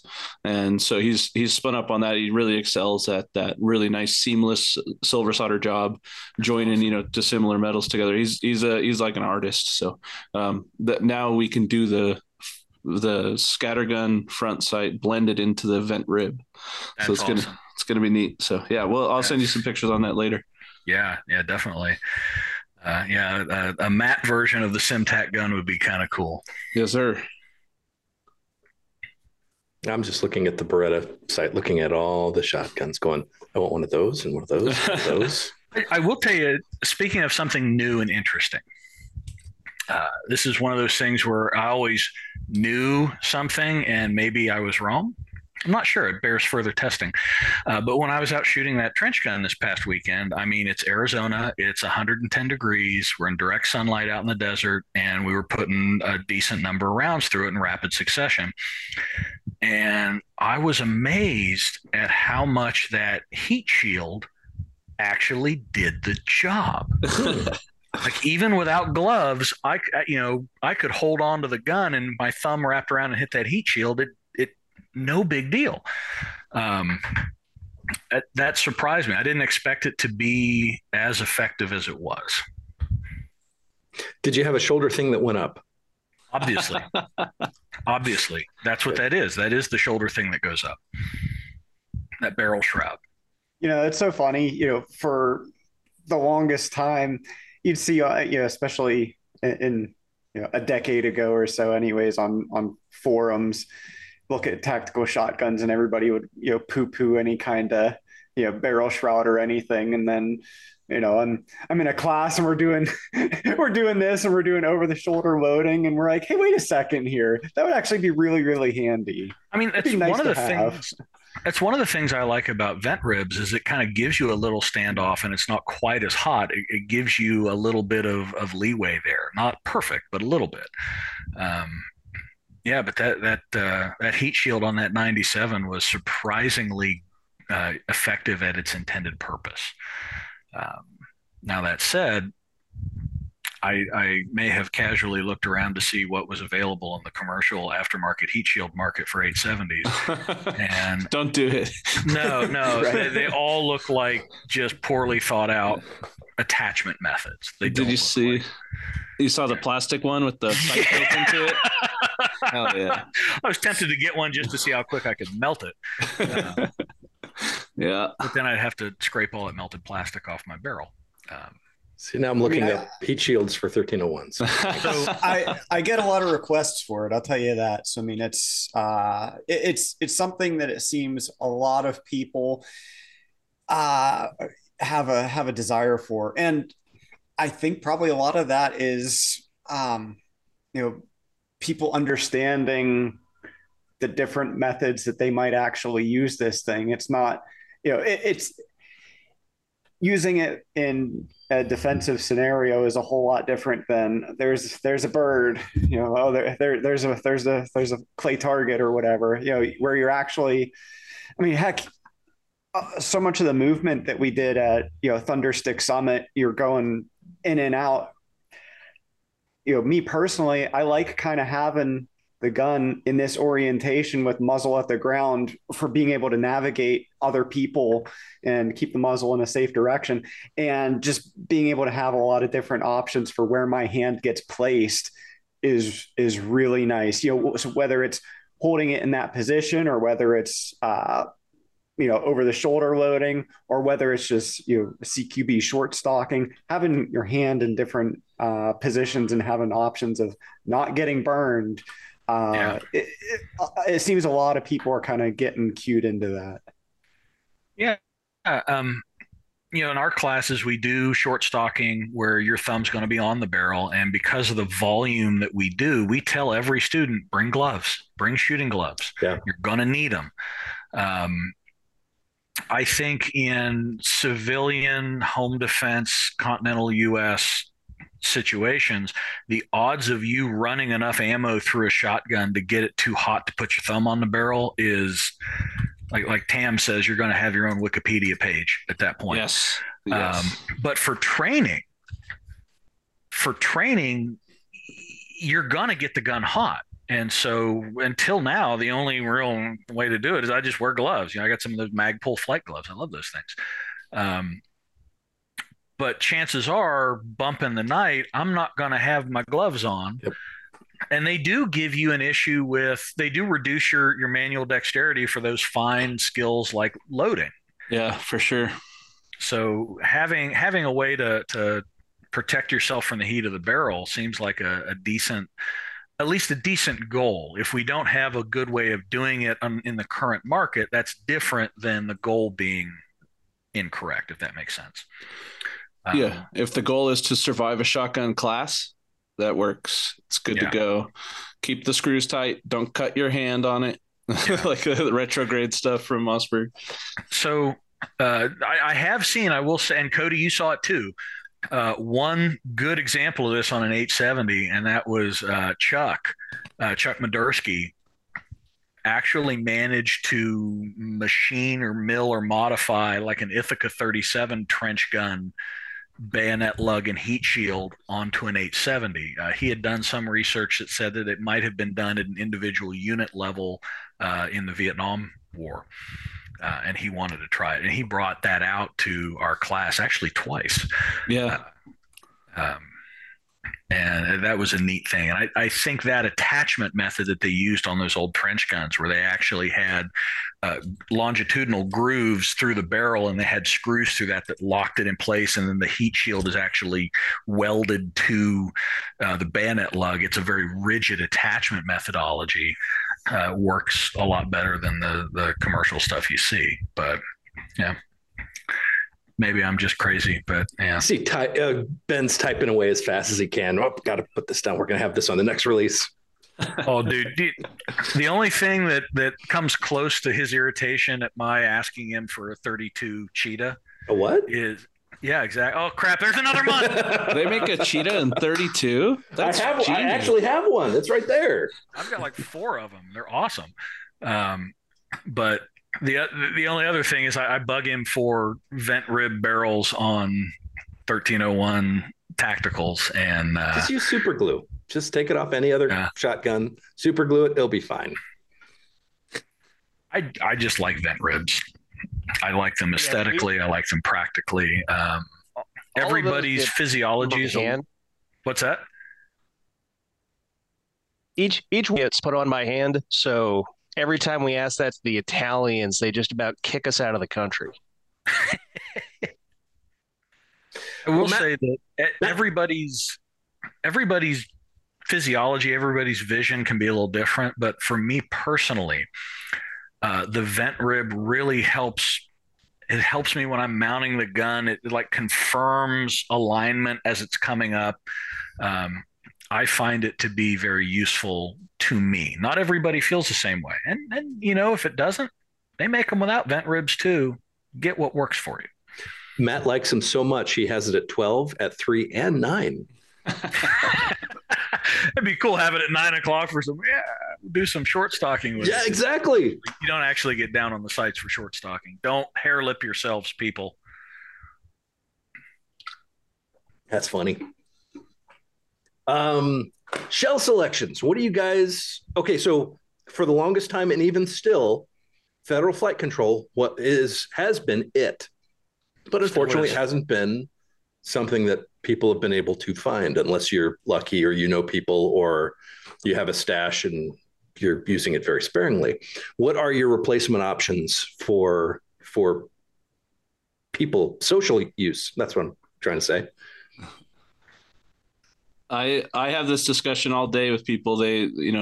People asking, since, what we do, Titan shot patterns, they're asking what ammo does the VANCOM system work the best with? And unfortunately, the answer is it depends. The answer is yes. Yeah, I mean, it's everything that goes through it is going to travel through like a perfectly machined concentric bore. Not perfect, but much better than a lot of the factory stuff from Remington and Mossberg.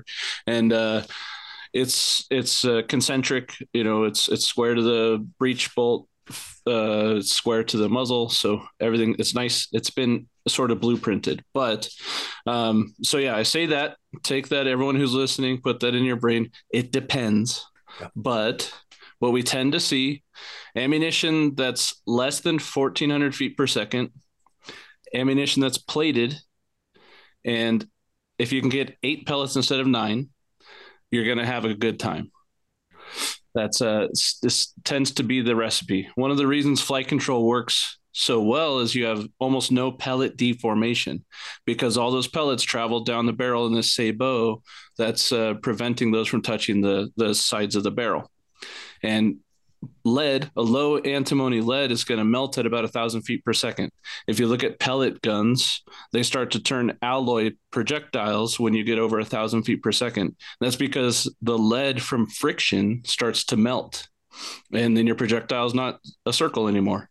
So here we are pushing unplated buckshot into 1,400 feet per second on a shotgun bore, and then you got 3 of them stacked in there, 3 by 3 by 3. So you got 3 in this shot pellet, the shot column of 3 trying to leave this barrel. Now that's the other thing. I mean, when 3 go through a little, you got 3 33 caliber pellets in a circle. They 3 stooges at the end of a barrel. You've got your little 729,007 inch exit diameter, and you got 3 pellets trying to squeeze out of there at the same time. Something's got to give. There was a really neat video I saw. I think it's high speed or ballistic high speed or high speed ballistics. I posted about it on our Instagram, I think yesterday. They did a really neat video with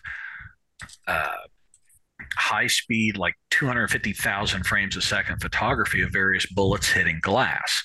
Now, the glass is cool. You can watch how quickly the cracks propagate. But the big thing was they shot some buckshot at some just sheets of glass. And you could see how deformed the pellets were. It looked like typical Winchester Super X buckshot, high velocity, plain lead, no special wadding, no buffering. And I mean, they almost look like cubes with round, quasi-rounded corners flying at this thing. And that's what makes pellets go all over the place and opens your patterns up. Absolutely. Yeah, a perfectly round object will fly perfectly straight. I mean, all the other laws of physics apply, but the more round you can make that thing, the better chance it is of going where you're pointing. Yeah. But that's good info. Because well, it's just like a lot of the things that I like to bring up. It's difficult to provide a definitive, this is the answer. It's easier to say these are parameters of things that work. Yep. And so as opposed to just saying, yep, if you don't get this, you are screwed. So I do think there's a couple things with this. One is that absent flight control, and sometimes even with flight control, all shotgun barrels are special snowflakes. But absent flight control, you've got to do what we had to do for time immemorial prior to flight control, which is buy a couple boxes of everything you can find, shoot it through your gun, each individual barrel, see what pattern's the best, and then lay in a stockpile of that for that gun. That's unfortunately simply how it is. Even today, it's rare, but I have had a couple of students come to class with guns that vastly preferred 9 pellet flight control over 8 by half the pattern size. Why? Hell, I don't know. Yeah. It's weird, but you can see the result and plan accordingly. Well, and that's a good point with pretty much everything. If you're smart about your purchases, there's a thread talking about in a revolver group talking about the validity of 327 Federal Magnum. People are saying, "Oh, I can't find ammo. Can't. No, that's dumb." Well, if you actually have the ammo, if you stockpile it, it's a non-issue. Mm-hmm. Same with shotgun stuff. Okay, don't be living box to box. Yep. We need to be living case to case, multiple cases at a time. And it's not a bad idea, though, when you're going from case to case. Yeah, do some updated patterning. Lot to lot varies. Yeah. So another thing, you also have to look at the context of what you're doing. If the longest shot in your house is 7 yards, your buckshot selection in terms of pattern size probably doesn't make a whole lot of difference, absent some real weird outliers. Yeah. If I'm putting a in the wad from flight control versus a 3-inch pattern versus like maybe a 5-inch pattern from the worst crappy garbage tier buckshot, 5 still. Do it matter? No, probably not at that distance. If your use case involves being outside and you may have neighbors downrange, or you got a big house, wide open house, and you've got like maybe a 20-yard shot across your hallway, then it makes a difference. So you have to understand what your own context is and plan accordingly. Yeah, and then also to add on to that, with considering your use, with all of your training, all your practice, the classes that you take, are you going to be always shooting that good stuff, or are you going to be shooting potentially just bird? And with that consideration, does that make this a little bit more viable? You don't need to be spending thousands of dollars on a pallet of the best shotgun ammo ever, because you're probably not going to shoot all that. You might. Or you can turn around and sell it in a couple of years when no one can find it anywhere. Well, yeah. I mean, it's like, do you go take 1,000-round classes with 147 gold HST? Now, some agencies do. Some agencies do. Individual. But like, does your individual guy, training junkie, go out and do 1,000-round class with HSTs, or does he buy some ball ammo that's a little cheaper and hopefully shoots to the similar point of aim, point of impact? Yeah. And then goes and does that. And the same thing, like the vast majority of our class is shot with birdshot, because we're not trying to disable an opponent. We're trying to teach you the weapon manipulation skills, the recoil mitigation skills. Get those reps. And you can do that with birdshot.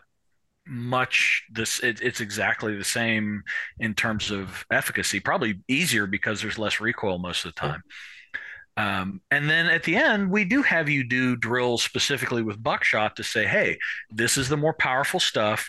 Now you can prove to yourself and experience for yourself what this feels like with serious ammo. Yeah. But you don't need that for, hey, this is your intro to push pull. This is your intro to reloading. This is your intro to short stocking. Birdshot's fine for that purpose. Absolutely.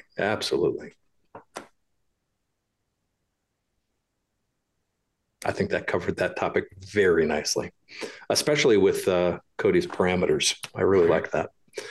New parts. So clearly everyone needs to get a heat guard. Yeah, I'm waiting for that. Am I going to spark a revolution? Yes, everybody's going to get heat shields. We're going to see like bespoke heat shields. It's happened. It's happened, dude. Trench gun Thursday, baby. I definitely haven't been putting research into such a thing. Definitely not. Dude, if you make a viable 870 heat shield, you know where to go.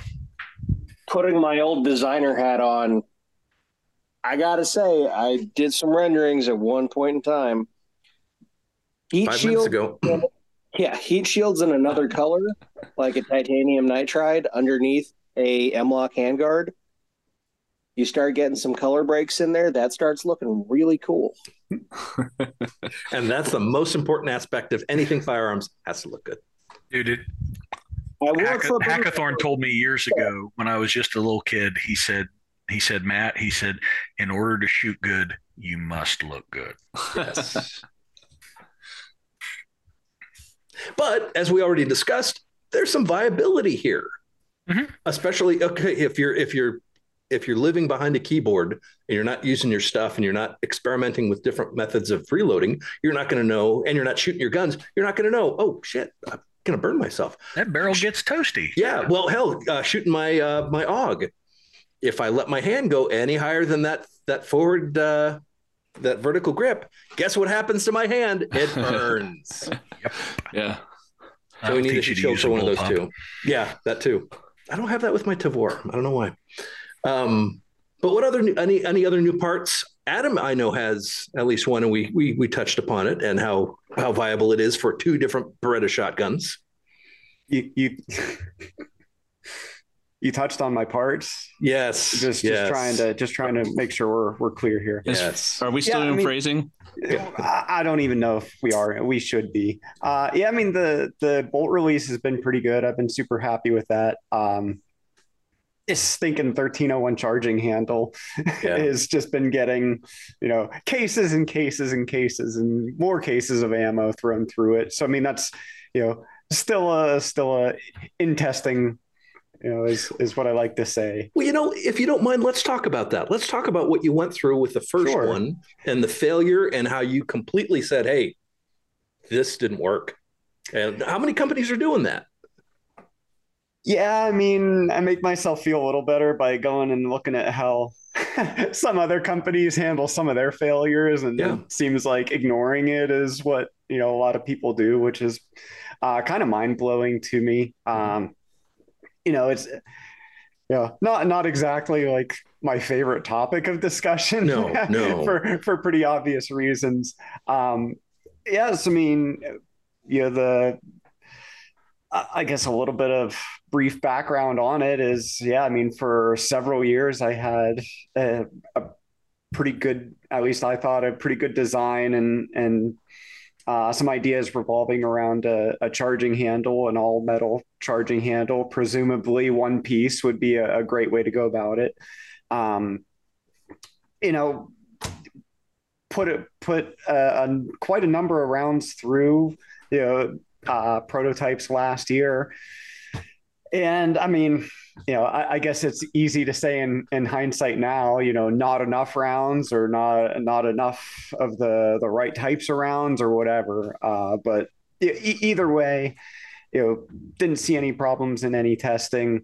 And then, probably, so we released it last August, and then around October, I had heard of I think it was 2 people who had theirs break. And the first one was alarming for sure.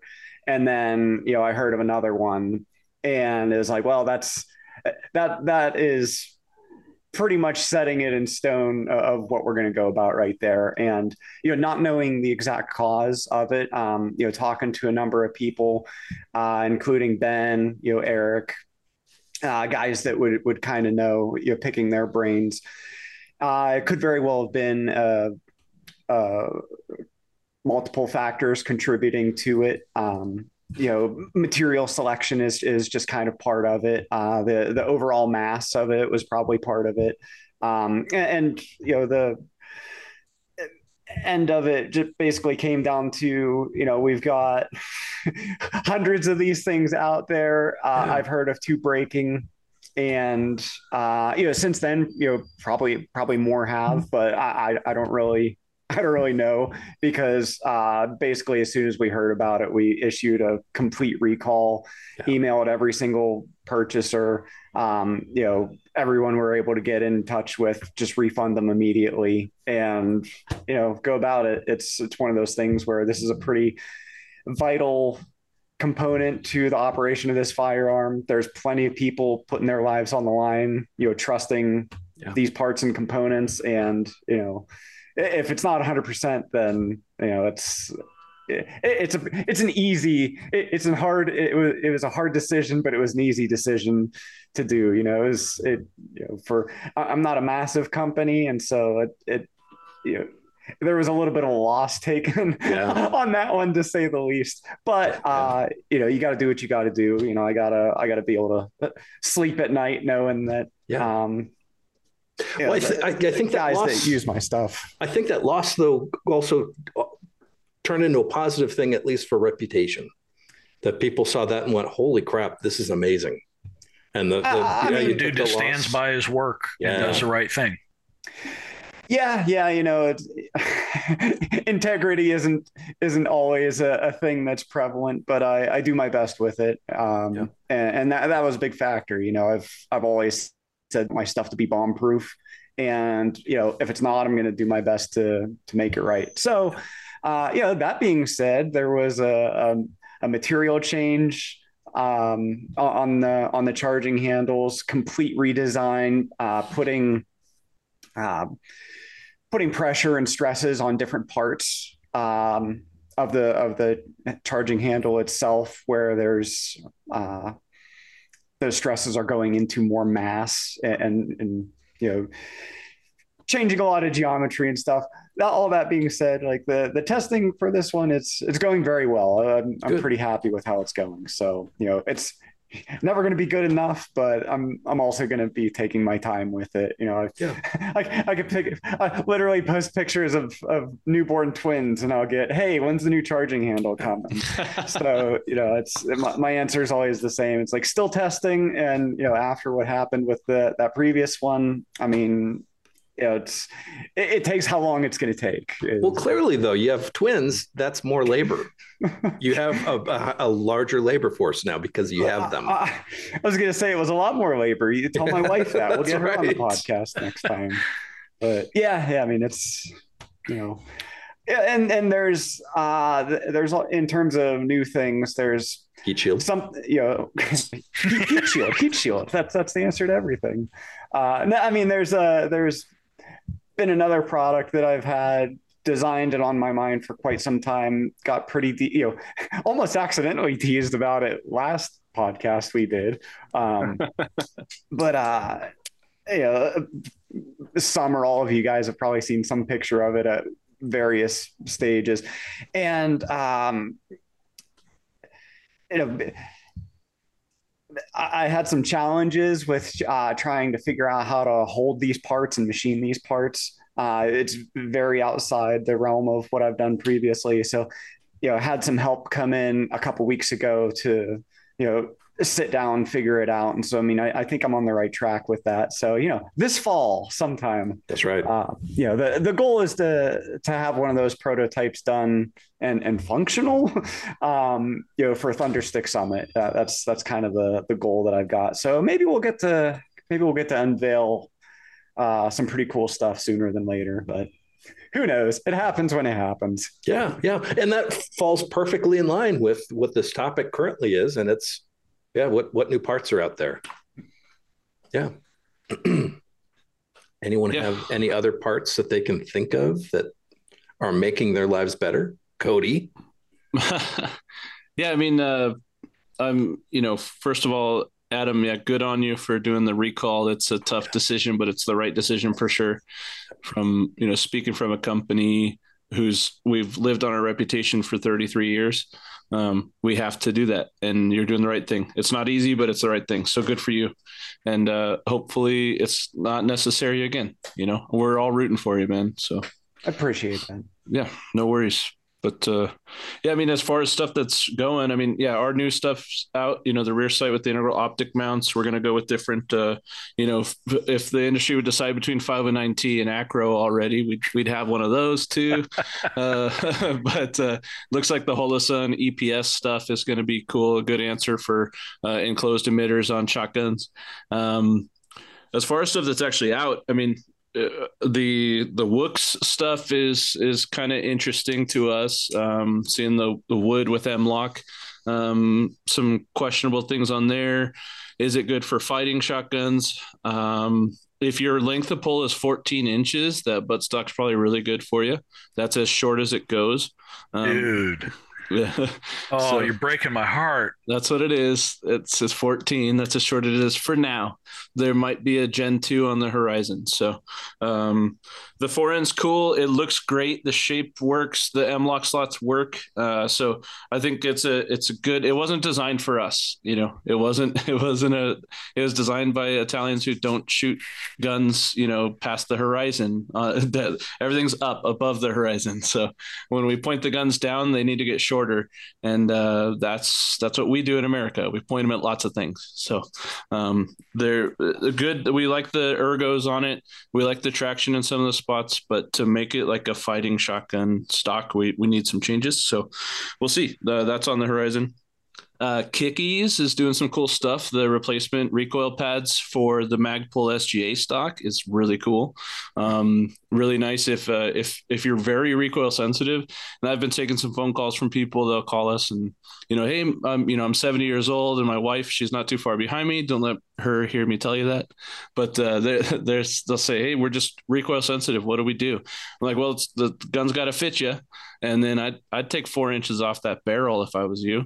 But then that recoil pad, it's really easy to say that Kickies Zorbathane, the material that's made out of the durometer, it's soft enough to handle recoil well, but not tacky enough to grab your clothes all the time.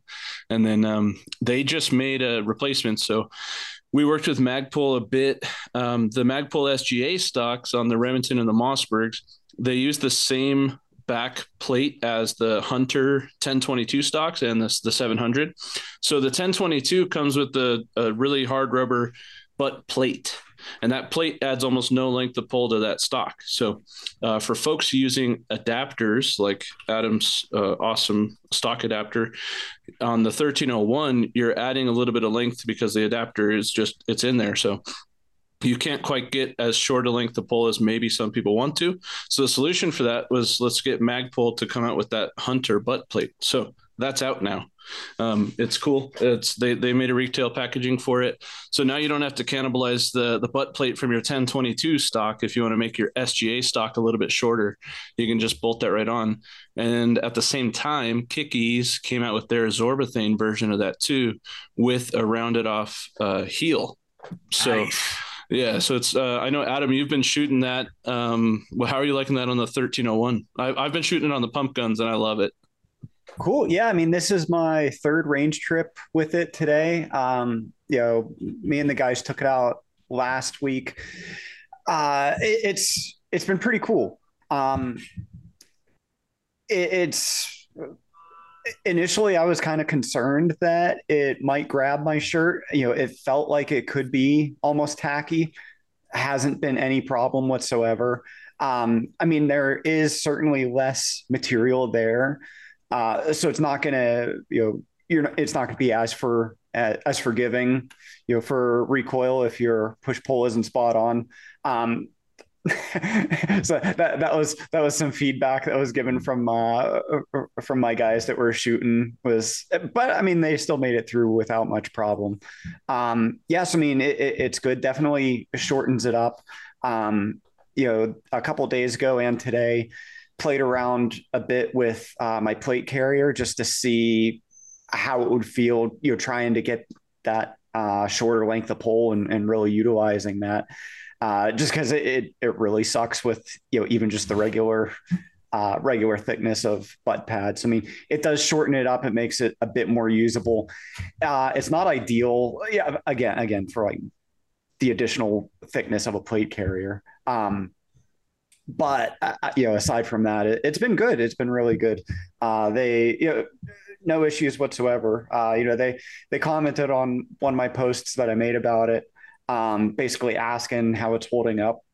It's holding up just fine. I haven't had any problems with that recoil pad. So yeah, Awesome. I'm curious to keep putting more rounds through it for sure. How do you like the shorter length? That would be my. I mean, for Matt, Matt teaches it. Matt Hott, teaches it. Matt, I don't know if Matt Landfair teaches a shotgun class, but I know Matt Hott does one or two. But the length is a big thing. The gun's got to fit. Like I tell people that they call me and say, "Hey, I want a Van Comp shotgun." And I'm like, I appreciate that. What do you shoot? What's your length of pull? Have you ever shot, like a gun in a fighting stance? Because the first thing is it's got to fit. And so having that adapter plate in there takes up some of that length of pull. So I would say it necessitates a shorter stock. The SGA can only go so short. Having this Kickies replacement recoil pad on there gives you a little bit of recoil absorption, but allows a shorter stock, shorter length of pull. So it's like just over half an inch, right? Is it 5/8 shorter? I think that's what it is from the reach, from the trigger to the center of the recoil pad. So I was just wondering, Adam, do you notice a difference in the length of pull? Yeah, I mean, it's definitely been a noticeable one. So with our stock adapter using the Mossberg SGA and the way that ends up interfacing with the 1301's receiver, even with the adapter on there, the length of pull ends up being about 12 3/8, which is pretty darn short. I think on a 500 or 590, it comes to 12 and a half. So even with the adapter, the length of pull is actually a little bit shorter. I think it's 12 and a half. I'd better double check that. It's like 12 and a half on the Mossberg 590. Yeah. The shortest configuration. Correct. Yeah. So the shortest configuration on the 1301 actually ends up even a little bit shorter than the shortest configuration on a 500 or 590. And so having run that, just the factory Magpul recoil pad for years, that's pretty well what I was used to. So it actually, it took a little bit of my first number of repetitions is like, oh, this is noticeably shorter. Wow, that's awesome. So it felt a little bit bizarre initially, just kind of getting into the right place.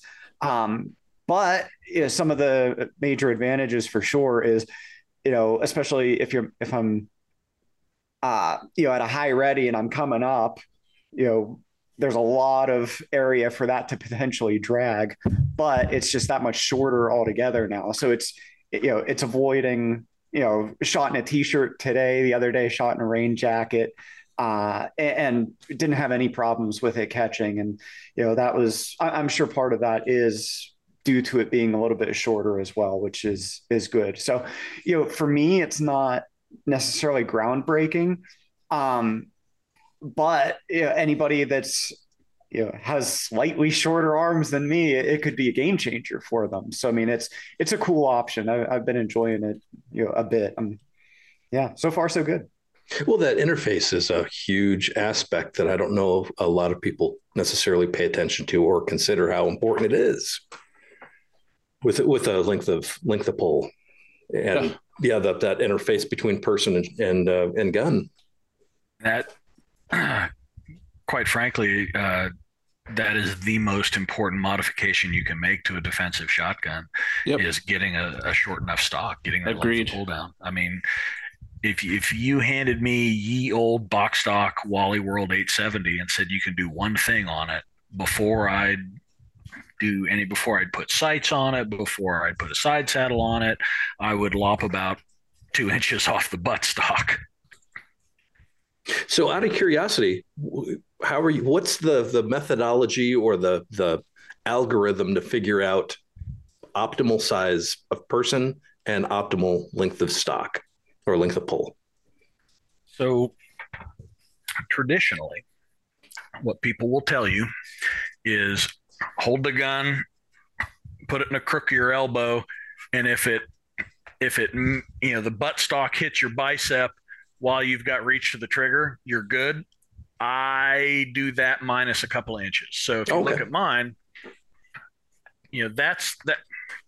that's touching my bicep. My finger is well past the trigger guard. Yep. I would come back a decent amount. So if I grab Embogo, it's the same thing. There, I'm cupping the front of the trigger guard. Yep. Can you get away with a little longer? Yeah, probably, but sucks. Why do it if you don't have to? Most importantly, what I want the student to be able to stand in a normal square, mostly squared off fighting stance, the same as they would with a pistol or carbine. And I want them to be able to easily reach the operating parts of the weapon, the forend. Sometimes you can't get them any shorter. They've just got to blade off to be able to reach the pump. That's suboptimal, but you got to run with what you got. But I would like to have that stock short enough that you could get up there and have good easy reach to the pump. I've got enough bend in my forearm that I can apply forward tension. Yeah, and similar to an AR. Right. And the less bladed you are, like Matt's talking about, you square off there. The more square you are, the more weight, the more mass you have behind the recoil pad of that gun to help absorb recoil before you start getting pushed off balance or before the gun starts deflecting and going up into your cheek. And so, the shorter you can get it, the more you can turn into it, the better. And when in doubt, go shorter, because you can always just turn your body and move the buttstock a little more center line, away from the bicep, into the pocket, in from the pocket, onto the breastbone. Bring it onto your pec. Yep, exactly. Yeah. So we can always, a gun that is quote unquote too short for us, we can always accommodate that. Yep. Not so much the other direction. Yeah, it is so much easier to shoot a stock that is marginally too short versus one that's marginally too long. Mm-hmm. Now, what if it's like this, and it's the It's perfect, Matt. It's perfect. I like it. It's a handgun. Yeah. On that vein, there's the chisel stock. Have you guys talked about the chisel at all? I don't think so.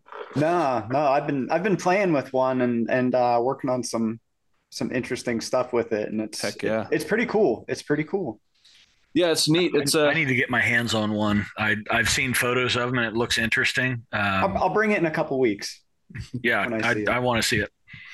Yeah, they're making them for the Remington first, and it's an aluminum pistol grip stock that's got the chisel, all their normal ergos with their nice padded cheek adjustable cheek riser, and it's an adjustable length of pull with the big fat Kickies recoil pad on the back. So in the shortest configuration, I think it's like 11 5/8 length of pull, and they're future proofing it. So they got awesome sling mounts. It's good ergos, and it comes with it ships with an optic plate for a Trijicon RMR. Yeah.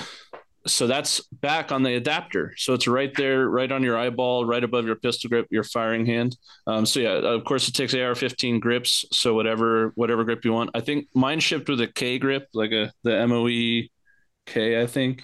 And it's neat. It's cool. I mean, for folks who don't want to change their gun too much, to put an optic on it, that's a pretty nice expedient way just to bolt something on. And it's, built into the price.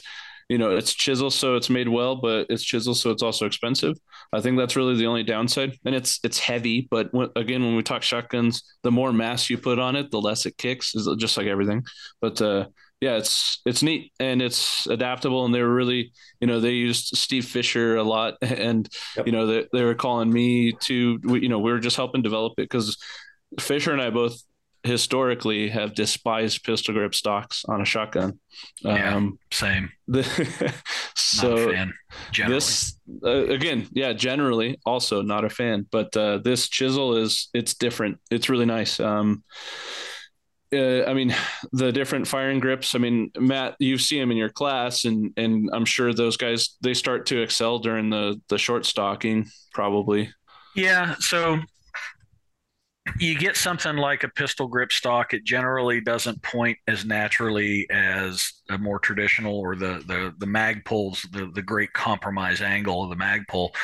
But when you're doing that super tight short stocking, yeah, the pistol grip does well there. It shines there. As playing with that Vepr, I was reminded of that. You're like, I don't like pistol grips. And you're like, this doesn't hurt my wrist though. This is kind of nice. Yeah, and I mean the mag pull doesn't, and like even the factory 1301 or A300, because that front strap gets so vertical right there. Yeah, you know, you're not kinking your wrist up on a bind doing this. And I love that texture.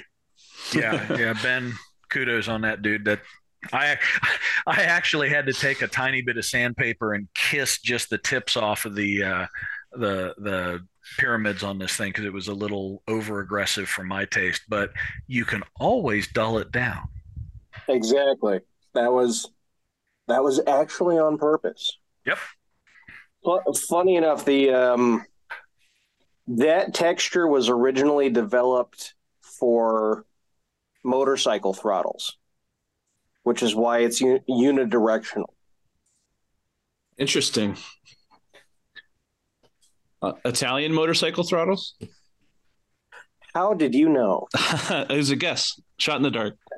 Yeah, the 1301, the texture that was put on the 1301 was done by this really fantastic texture house over in Italy.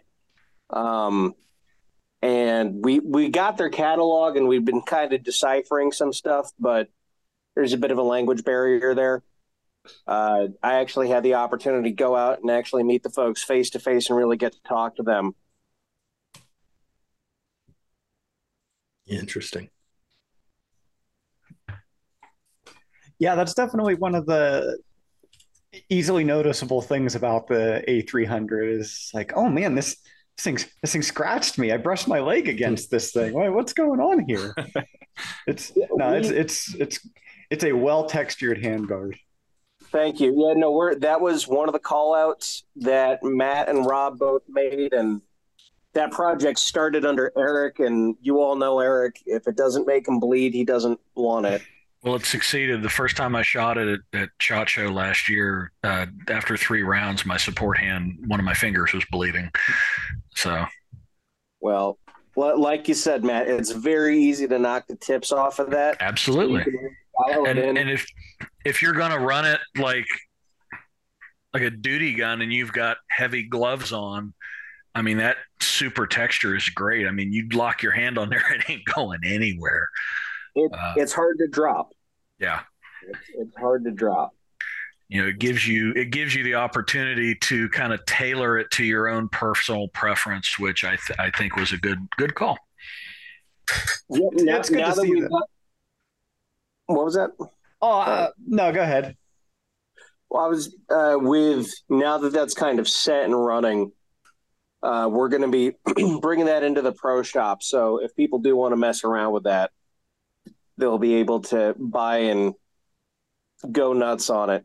Heck, maybe for a 50 state legal look and build, someone will send it out to get it hydro dipped in either real tree or, I mean, you can dip it in a wood type texture. Arm's length, you might not know the difference.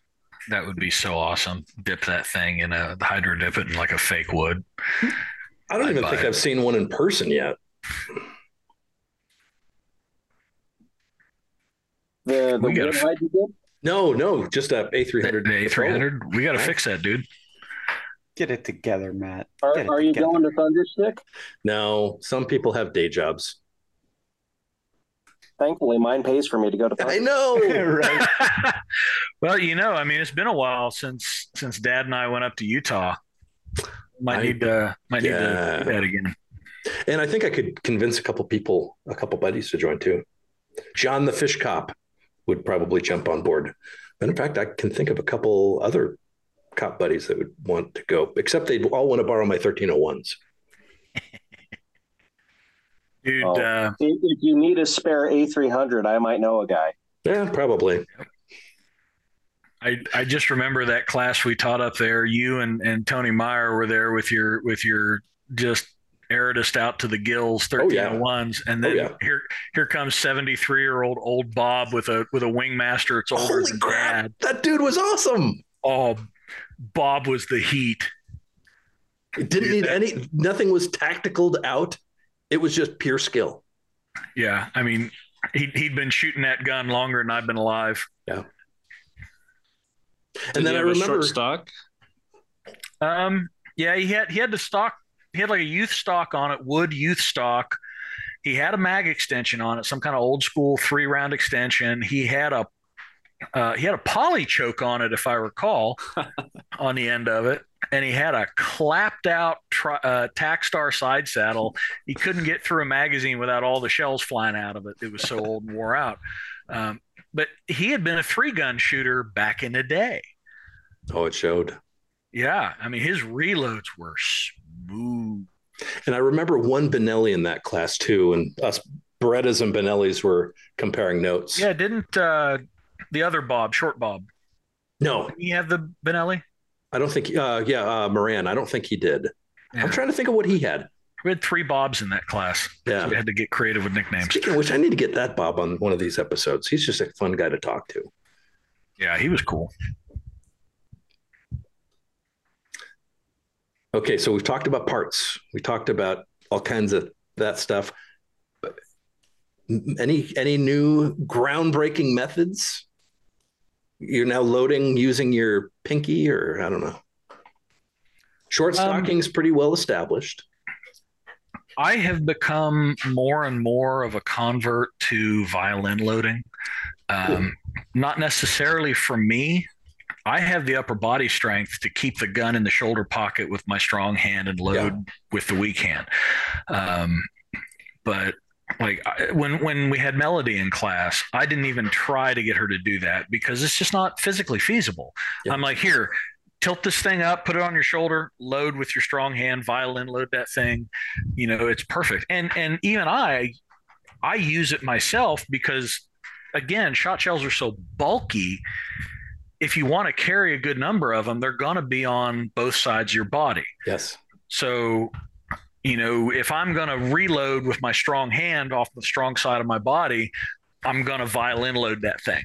That's just how it's going to be. It's the most stable way of doing it, especially if you're moving. So I have found I have gravitated more and more towards that over the last several years of using it.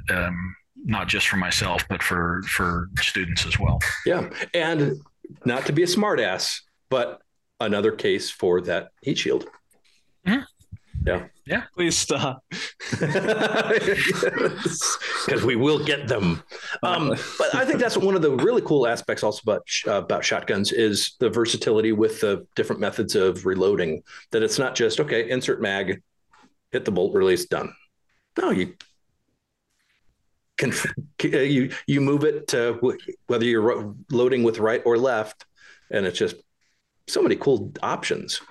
Well, like Dad says, you got to be amphibious. Yes, he does. You're very much part of the loading process when it comes to loading a shotgun and keeping it loaded. You know, one mag in for 30 rounds is nice and easy, but you know, you run a shotgun through a class, and you know, gonna need to load it quite a bit. You know. One thing I've definitely noticed, and you know, it's tough to say. You know, I don't like talking about my own stuff that much, but I'll certainly throw Cody's name out there as well. Especially for classes and training, and there's so much value that I see in something that's detachable, whether it's a hard mount QDC, whether it's the Vang elastic and Velcro cards. So one thing that I've, a question that I would always get is, what do I need these extra carriers for? If something goes bump in the middle of the night, I'm not throwing on kit with extra carriers and all this extra ammo. It's like, well, absolutely not. You're going to have what's on the gun. And, to that end, running through training, running through classes, when there's a bump in the night, you're going to have the ammo that's on the gun. You're not going to have a dump pouch. You're probably not going to have, extra rounds in your pockets. You're going to have the ammo that's on the side of the gun in your side saddle, whatever it may be. And so in practice, in training, in class, when you're getting those reloading repetitions in, getting the ones that count is in my mind kind of what matters. So I mean, reloading from a dump pouch, I tend to, if I've got a dump pouch, I'll tend to backfill any kind of side saddle I have. But during the drills, when I'm trying to keep the gun loaded, it's being pulled from the same spot in the same orientation.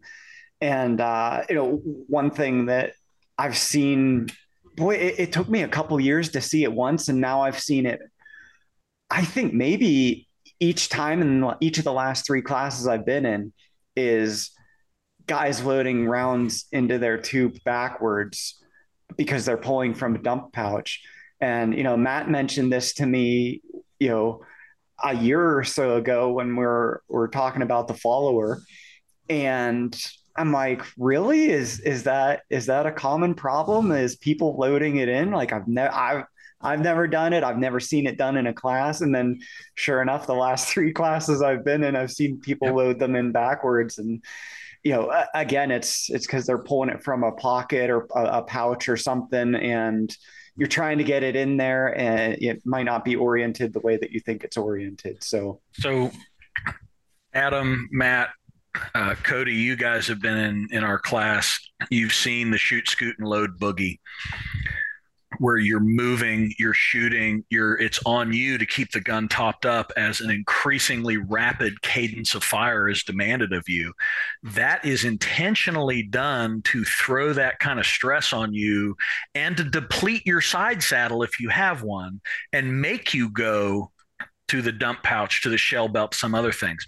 And so we will frequently see, and in like Rolling Thunder, another similar purpose drill, we'll see people go to the pocket, the dump pouch, and we'll see people load one in backwards. I've seen people load chapstick. I've seen people try to throw their car keys in there.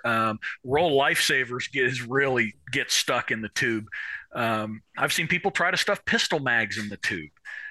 Once you get that mojo going and your mental CPU cycles are dealing with something else, any kind of lack of automaticity in loading gets you all bobble hosed up. And yeah, I've seen people do it in there backwards. In fact, the last class that I taught, I taught a little 1-day, what I call a gauge clinic, out here in Prescott. And it was designed to be more of an intro class, more of here's the basics of running a gauge. So the morning was all push-pull development, and the afternoon was all reloading. But it was reloading in a different way. So when we do our 2-day class, the standard way we do loading is in position versus out of position reloads. So in position means you're in position to fire the gun, so you're loading with your support hand. Out of position means you're loading with your strong hand, so you're out of position to actually fire a shot. For this class, what I did was loading from fixed orientation on gun, so your side saddle or your match saver or your butt cuff, although nobody had a butt cuff, so it didn't come up. Fixed orientation on the body, so your shell belt, your chest rig, something like that, and then on body non-fixed orientation. So I had people loading out of cargo pockets and dump pouches, and I did that deliberately to impress upon them the importance of consistent orientation of your spare ammunition. You got to have it in the same place every time, the same orientation every time, if you're trying to grab it with automatic reaction, with muscle memory rather than conscious thought. Yeah. Well, for me, one of the belt solutions that I found, and I think Bill Blowers introduced it to me. It was the Gunner Solutions Easy 8 shotgun caddy, and that was wonderful. And that even allowed for twins and quads. Not that I can do quads yet, but twins loading was a lot easier because all the ammunition was oriented in the same direction, and it was an easy access. And yeah, flipping around doing the violin loading. Very, very good product from my experience. Good piece of kit. Easy 8. Yep. I just picked one up, and because I've seen them in class a lot, but I don't know. I just never got into them. So I picked one up, and I'm going to give it a fair shake and try it out because, I mean, we've been seeing them in class for some years, so there's probably something to them. And the left and right sides can be adjusted for length, which is really nice. Yep. Yeah, it's sort of design. Yeah, I've been playing with one for the last year or so, and on Bill's high praise, and it done everything I've wanted it to do. I've been pretty happy with it for sure. Especially it's been interesting.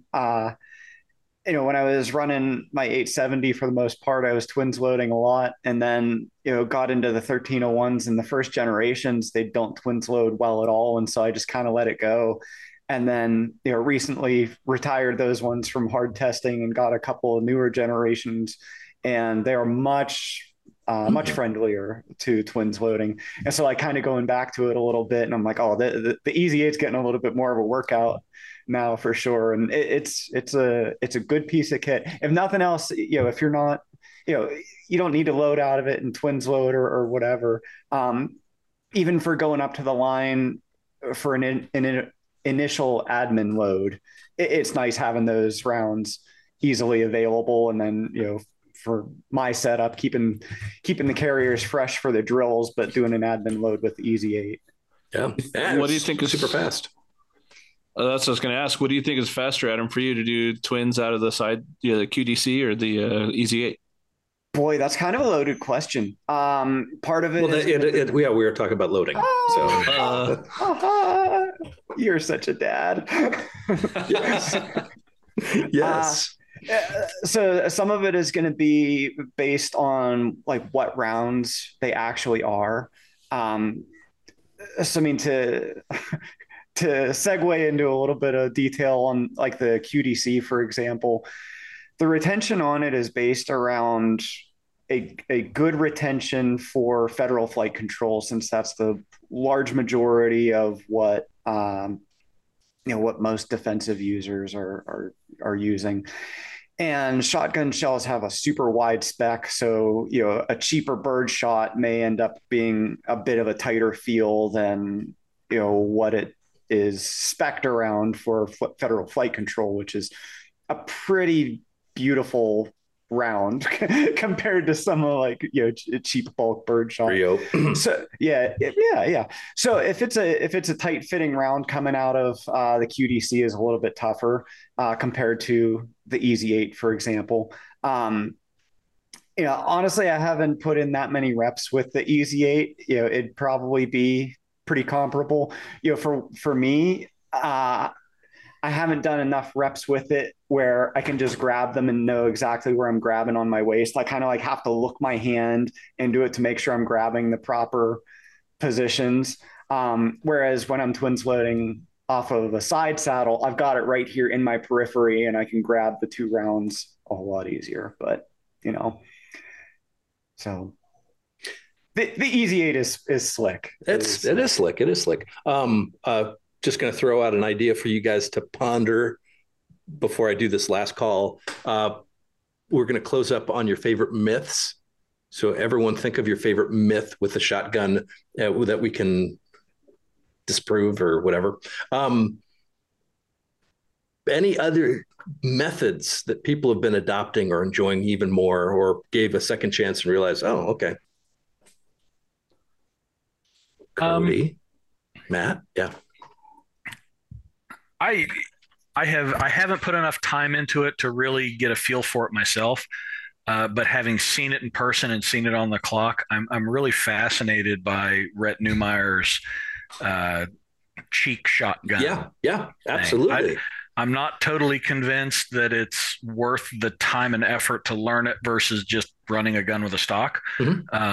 For him, it absolutely is. For we've talked at length about the context that he's using it for and the reasons behind his choices, and they make perfect sense for him. And that also translates to other weapons as well, which is the cheek pistol stuff is there's some legit coolness there. Somebody would actually make a gun designed for it. I think that.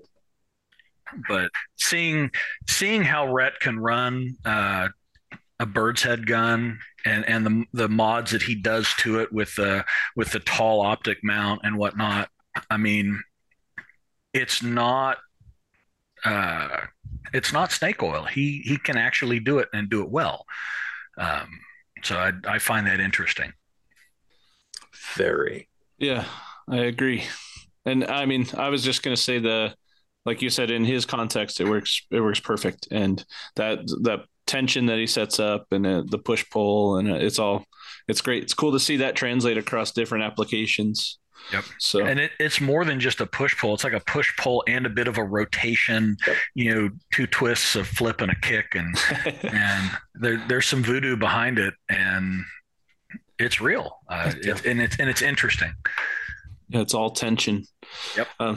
I don't really have any sort of new methods. I did have some cool, and don't talk about the heat shield on this one, but I was out shooting and the gun got hot, and so I put a glove on, and it has nothing to do with the heat shield.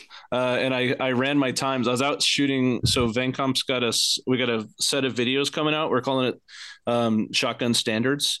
And so we're just going to go shoot everyone's standards, including Matt Hott's, the Simtac drills and all that.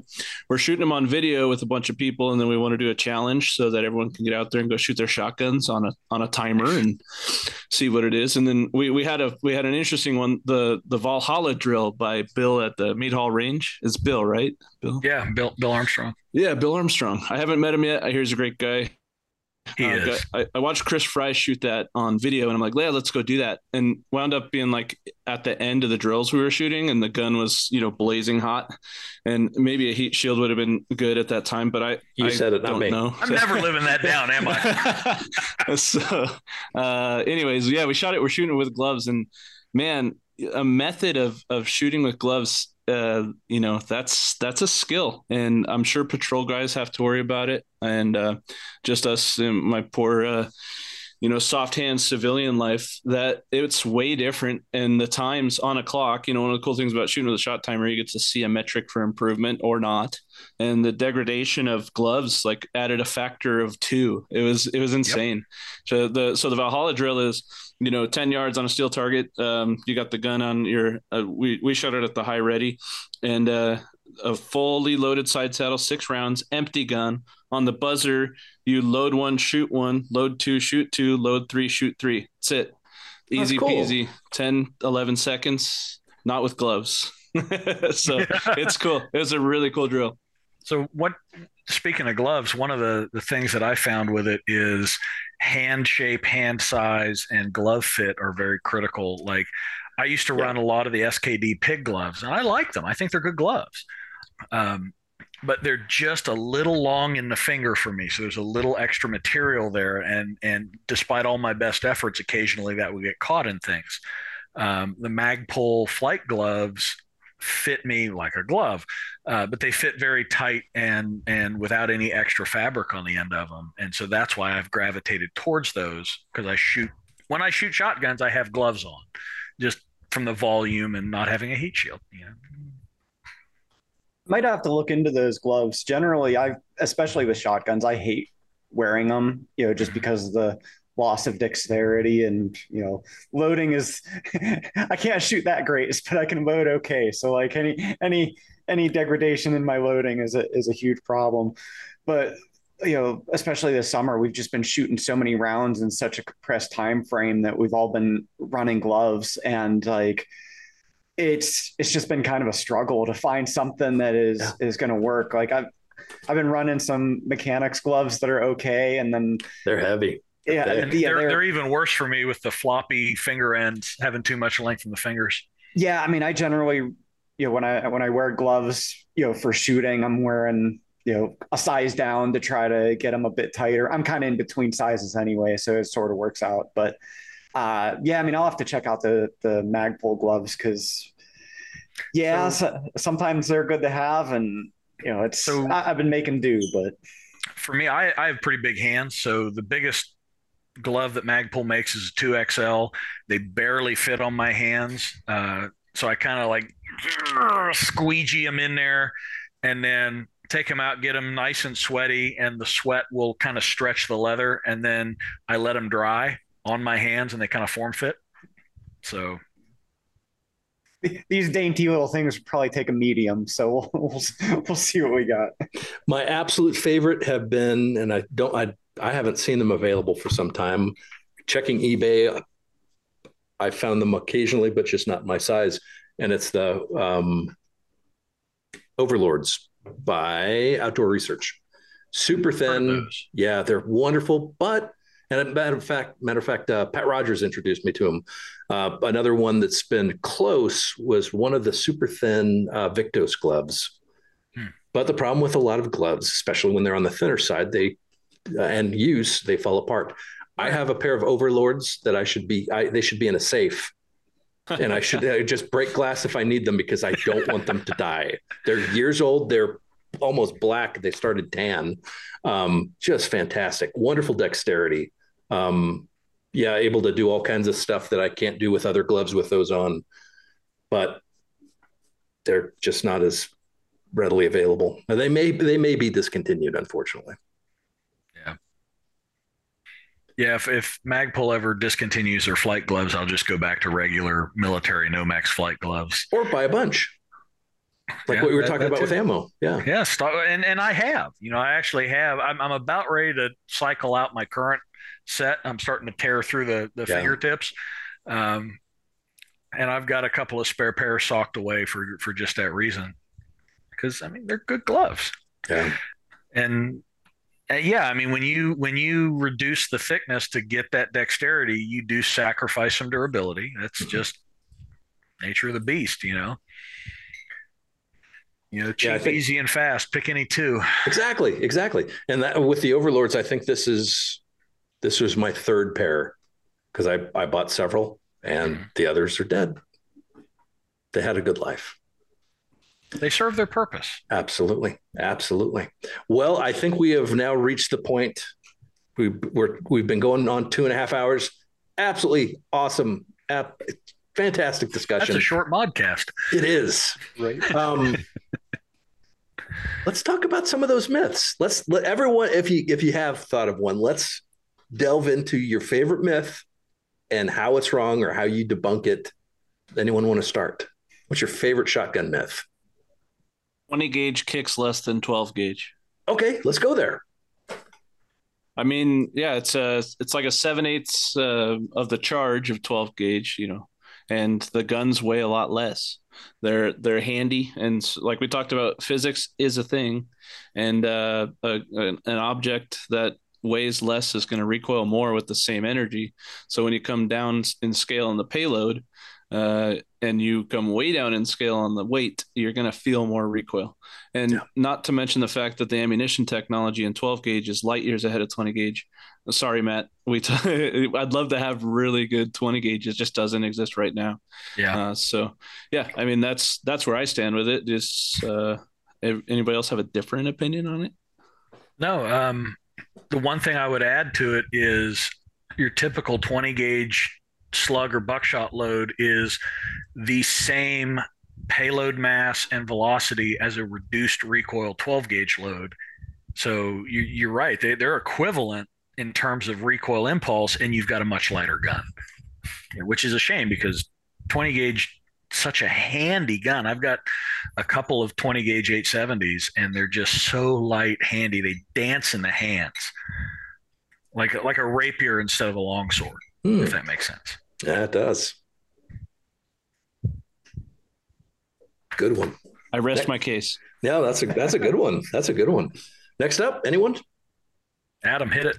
I hate shotgun myths so bad. Yeah. They're the worst of the worst. That's why it's important to address. I know. I mean, you're just terrible. Can Can I pass? You can. I mean, You can. just all the stereotypical gun store myths between racking and not aiming, and You're naming them. You're naming them. Yeah. I know. That's why Cody's was so impressive. His was a good one. legit good one. And mine would be about birdshot or whatever, not going through walls. And well, if you need it to be effective on people, it's going to go through a wall. I'm sorry. Yeah, that paper that Gelhaus dug up was awesome. Did you guys see that on his? No. Where did he put that? I think he put it up on Instagram. Cougar Mountain Solutions. Go check it out. He's got he had a paper from like a mid 90s SWAT conference, and some guy, like an old school box of truth with all the different types of drywall and different studs between them. So he had like the common sizes of like a manufactured home and then a stick built home, and he's shooting double out buck through it and bird and 38 wad cutters and 45 hardball. So it was cool to see just a classic one. So I don't know. I didn't know if you had seen that from his feed, but it was a neat little sheet. And I told him he's got to bring it to Thunderstick Summit. So. He was invited to this episode, but life does happen. For sure. Absolutely. I'm sorry I was late too. So that's all your fault. Life happened to me. Yeah, absolutely. I thought of one that's might be a little bit more of a hot take, but that's okay. The idea that you don't need to know how to do a slug changeover. And my thought process on that is, I mean, you probably don't need to for the practical purpose of changing over a slug. However, forcing yourself to have a very thorough understanding of exactly how your shotgun works can be fleshed out in the necessary steps for doing a slug changeover. There's a lot of different guns that execute things in different manners, and there's like most things, multiple ways that you can go about it.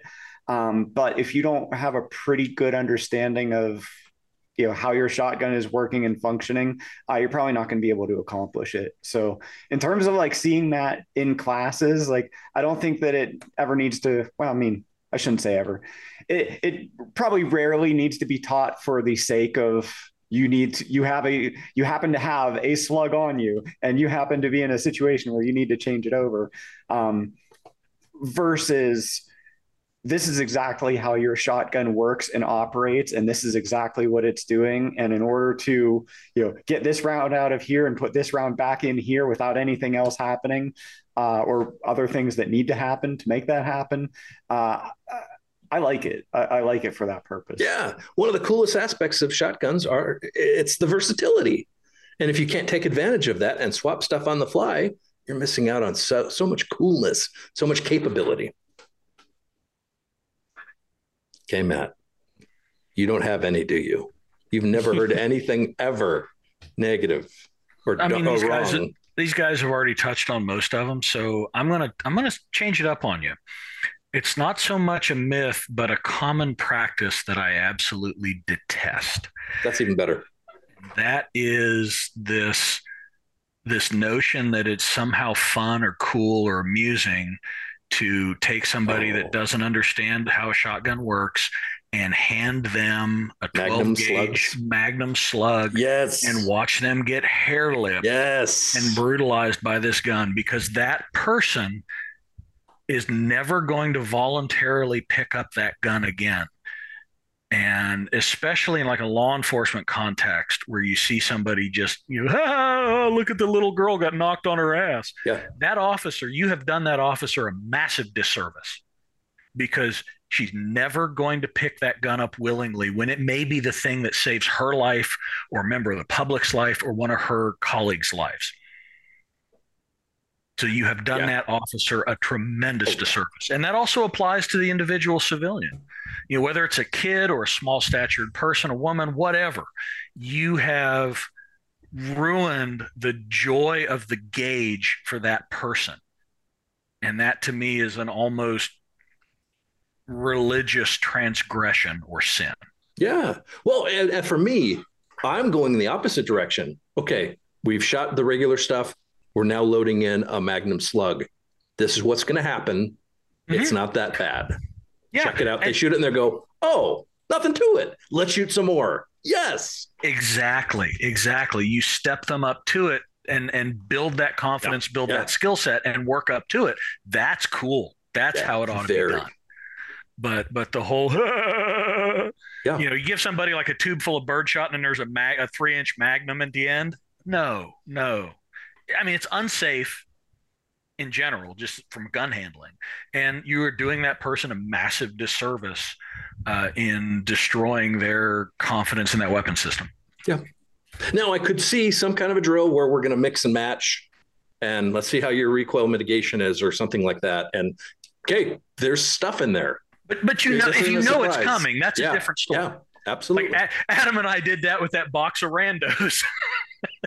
God only knows what was in that. Yeah. Pop, boom, pop. That sounds like fun. It was, but we. It wasn't a surprise. We knew it was coming, and I hate the overuse of this word and the connotations it comes with, but it's the appropriate one here. There was consent. Yes, absolutely. There was understanding. There was informed consent. Yes. And they signed the waiver. Yes, that's the most important thing. Benji, do you have anything? I guess I could just call you Benji. Oh, please don't. Yeah, I don't blame you. My thing might have already been talked about earlier and is really, I swear I've had this opinion before now, but I know it's been touched on in multiple points throughout this talk, is the notion that a shotgun will always be inferior for home defense to a short barrel suppressed AR. I just got all my NFA paperwork back. I get to celebrate 2 stamps legally, and I'm still going to mainline the shotgun. Yeah. Because, as Adam pointed out earlier, I'm not throwing on my chest rig if there's a bump in the night.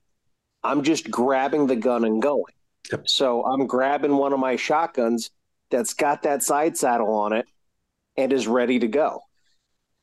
Then you get into serving size, which is something I know Matt preaches very clearly, where my understanding is that CAG's SOP for clearing a house right now is 7 shots to a target to consider it neutralized with 5.56 and a Mark 18 platform. So there's that, or there's 1 click of Federal Flight Control 9-shot.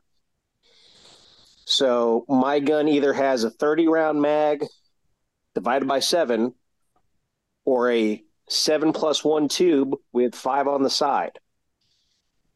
That's a lot more targets that I can down. Now, I know my living situation. I'm living alone in a 1950s house with thick plaster walls and brick on the outside. I don't have to worry about overshot. I don't have to worry about shoot through. I do not have a run in my house longer than 15 yards. So all of that comes into play. So know your platform, know your environment. But this notion that, no, you need to buy NFA stuff to be able to really, truly defend your home. No. Buy a good shotgun. I like my Berettas, but I've got my 870 with the wood furniture on it from Vancom because I live in Nashville. Nashville is very blue. If I have to use it because something went wrong, I honestly feel pretty comfortable with the police or the newspaper going, listen, I shot the guy once. I pulled the trigger once. The gun's got wood on it, and it's a pump action. What do you want? The P90 stayed in the safe, man. I played it safe. So that's probably because I always find myself in that argument where it's like, shotguns are for fun. Well, they're not, though. Shotguns are for smart people. Thinking man gun. Mm-hmm. One thought too, to kind of tack onto that in terms of a shotgun versus a suppressed SBR is concussion and pressure happening inside of small rooms and buildings. I don't know if a 12 gauge will be more forgiving in terms of long-term side effects of hearing and blast, compared to a short barrel with a I don't know. I guess if you have a suppressor, maybe it'll help balance out the short barrel and everything. But I don't know if there's thoughts on that in terms of just lower pressure rounds going off. I've personally I actually have thought about that, and I've got a separate SBR with subs and a can where the overpressure is not going to be as much of a thing. But at the end of the day, when I did the calculus for myself, man, I shoot shotguns inside every day for work. Like that, the ringing is already there. When I weigh the various metrics of how bad is tomorrow going to be, for which reasons, I'd rather deal with my ears still ringing than an overzealous DA who's trying to cook me for life. And the lesser evil when it comes to overpressure, it's a very good point. It's something everyone should definitely weigh, but I know where I land on that issue. Now, if JK can fix that, they'll have my money. So you're saying you're not using a NARP for home defense? NARP. NARP. No, we don't. I mean, that's going to be for a different discussion, but we don't even have one of those in the U.S. yet. Well, I just looked it up, and if you look at the Beretta U.S. site, it's not on there. Go to the rest of the world in English, it's right there. But yeah, that's another topic. Yeah. But yeah, same. I have 1301 stashed, one downstairs, one upstairs. Not the ARs. ARs are all locked away. No, they're accessible, but if I have time to access a long gun, let's be honest, most pistols are convenient. Mm-hmm. So sitting right next to the nightstand is my carry pistol, because maybe I don't want to get in and out of the safes every time. But if I have the opportunity to grab a long gun to deal with something in the house, it's going to be this 14-inch Vang 870. Yeah. And it's going to solve the problem. Almost sure. If the problem can be solved by me, it will be solved. So you're saying it's your problem solver.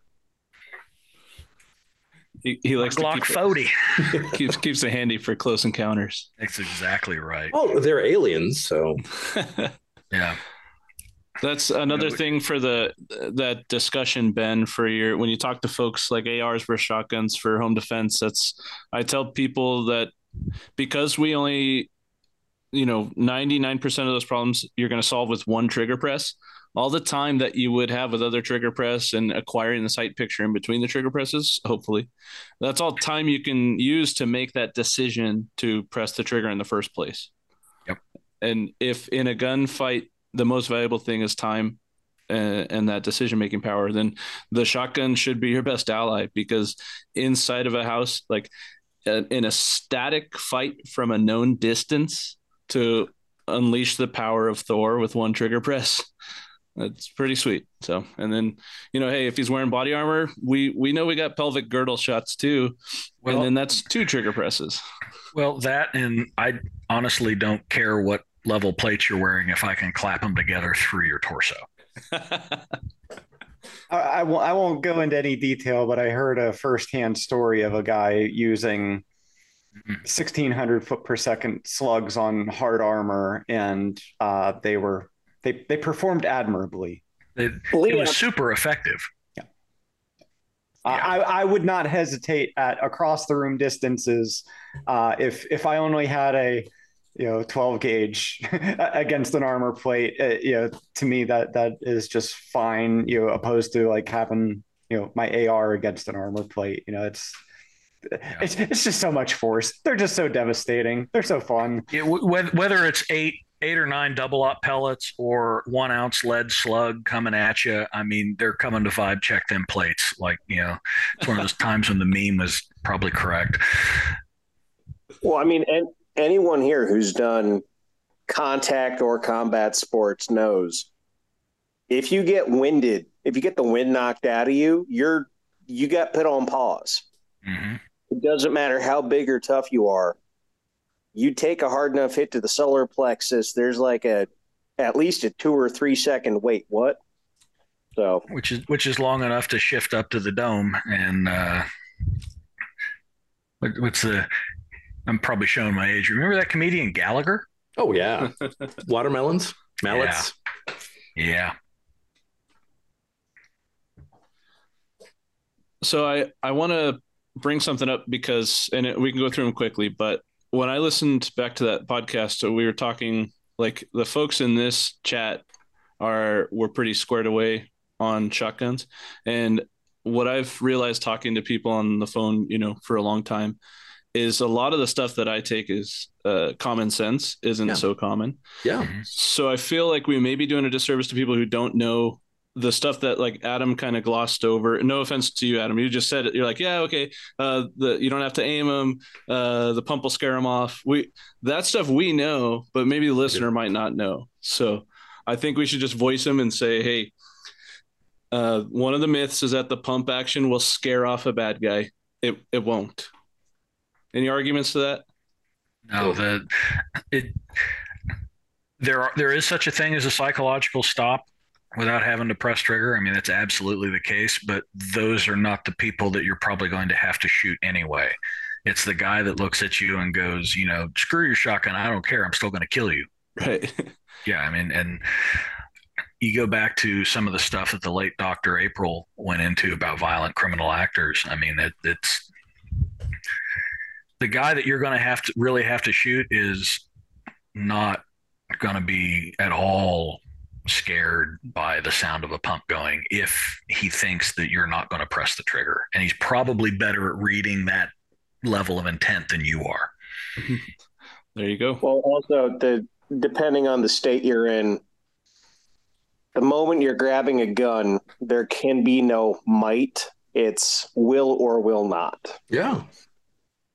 So I'm not stopping. I am not guaranteed to stop a threat with a sound my cell phone can make. Yeah. So that's the sound. So basically what you're telling the guy is, hey, I haven't prepared properly. I didn't load and make ready when I grab the gun. I have to come out here and, okay, now we're going to go. Yeah. What? All right. So the other very common one is that a shotgun shoots a spread so you don't have to aim. And again, for us, hey, we know this is not true because we go shoot shotguns all the time and people miss all the time. And Matt, what's the Simtac saying for that? Yeah, Dad likes to say, it's not hard to hit something with a shotgun. It's just real easy to miss. And we see it. I mean, in our classes, we see it. You're shooting at a generally like a C-zone steel at 12 yards with birdshot with a shotgun, and people miss all the time. It really doesn't take much because there's not that much spread, even with the crappiest barrel and the crappiest shot at 10 yards. You can miss very easily. There's a whole lot in front of you that is not going to be covered with a pattern. And worse, pistol grip only, shot from the hip. Yeah. Oh yeah, that's don't even. Yeah, to whom it may concern. That's what each one of those pellets says. That's exactly what it is, and it's almost assuredly not going to be the dude you're wanting to put around on. Right. So then we went to, the shot shells won't penetrate the walls. That's what I hear a lot, and it's like, well, kind of, but you're not right. But Matt already talked about that, and then we talked about the box of truth. Another one, just because I do this all day, and so I have like a list of these that I can kind of tell which one the person on the other end of the phone is going to next, and and that's the one that they've already talked to themselves about, is that the shotgun it's a low capacity ammunition, so that's I think that's where we turn it on its head. And it's like, is it the myth that shotgun's low capacity? And I don't think that part is a myth, but the intention is that you're not going to have enough ammo to get you out of a home defense situation. Yeah. That's, Matt, you can talk about serving size and all that stuff. Yeah, and real quick, I do want to throw out credit that serving size concept comes from Tom Givens. That's not something that we came up with. That comes from Tom, and I think it's just a wonderful concept because it's correct. And Ben alluded to this too. It's not just that the capacity of serving size is equivalent or better with a shotgun than it is with an AR, but the time it takes you to deliver that serving. Even if we lived in our utopia where you could Amazon Prime automatic weapons to your house, how long does it take to put 5 to 7 rounds on a dude and then transition to the next dude in 5 to 7 rounds versus boom, boom?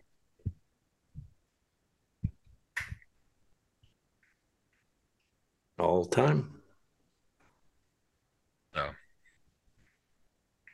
Cody, thank you. I think that was a good thing to not assume that the listeners, that the watchers, that the average people understand that those are myths. We gloss over them because we do see them all the time, and we've busted them countless times over decades. But never assume your student knows what you know, because that's why they're there. They're there to get what you know. Hopefully there's value to that to listeners. It was something I had noticed, because I don't remember what it was precisely, but it was like, okay, I just said that, and I said that because it's in my head, and a lot of you guys, everyone on the podcast got it, and I'm like, cool, perfect, because read the room, but we can't assume that all the listeners do too. Well, and this is a really, and I know I have listeners who are content creators. This is a great thing to bear in mind when it comes to creating your content. Don't assume that your audience knows what you know, or that we're all at the same level.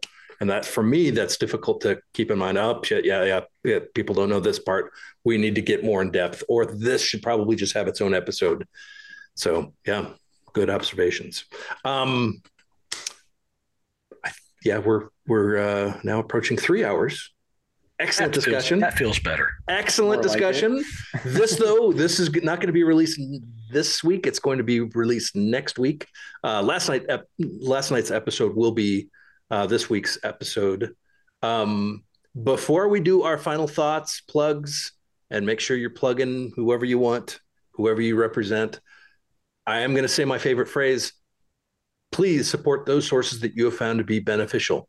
You've heard these guys talk for a bit. You've got an idea who they are. You probably already knew who they were. Hopefully you're already following them, but pay attention to who they represent, who they are. If you like what they had to say, give them a like, give them a follow, subscribe. If they're sharing stuff that you really like, if Adam's putting up products that you like, even on your personal page, it's not a bad idea to share it. When Matt's putting on a class and he's announcing, hey, we have this class coming out, it's actually helpful if you share it, even if you're an individual. It doesn't have to be a business page. So all that kind of stuff helps, because the algorithms are now helping us. They're not working in our favor. That works for pretty much everything social media. Again, YouTube, Instagram, Facebook.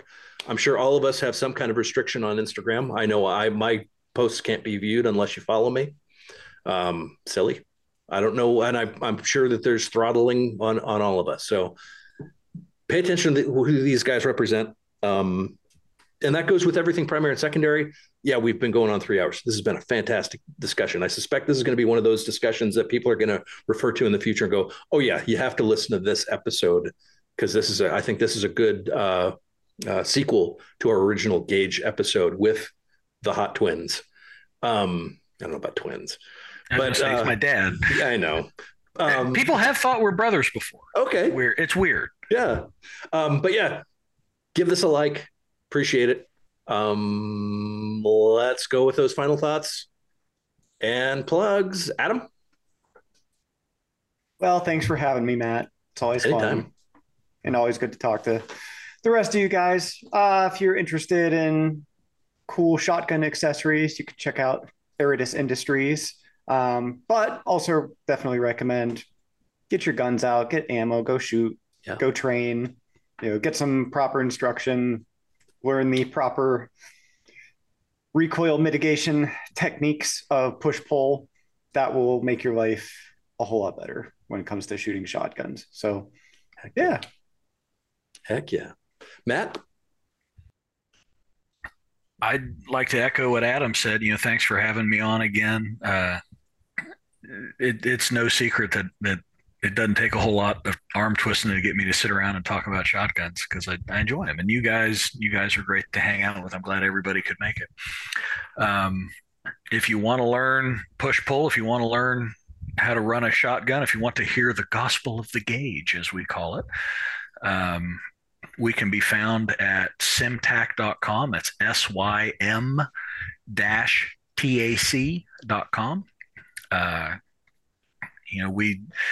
We have a lot of good use with Aridus products. We have a lot of great stuff with VanComp, Beretta, Wilderness Tactical products, make great soft goods. And there's a lot of other companies out there doing good work. I can't name them all, but go out there, play with stuff that you thought might be like heat shields. I was gonna say, don't be afraid of the heat shield. There's something there. Yeah, I mean, just because you've always heard it doesn't make it true. Test it, experiment, play. This stuff should be fun. File and load. Trigger time is happy time, people. Get out there and have some. Yes. Cody? He's passed out, clearly. No, he's not passed out. He's done with the heat shield talk. I've got 30-second pause after heat shields. It's like that other thing that will not be named. Don't you push it back another month, Ricky Bobby. Yeah, thank you guys for having me on. I'm sorry I was late, but it's always great to talk with. Thank you. Always great to talk with you guys about shotguns. VanComp systems. We've been building shotguns for a long time.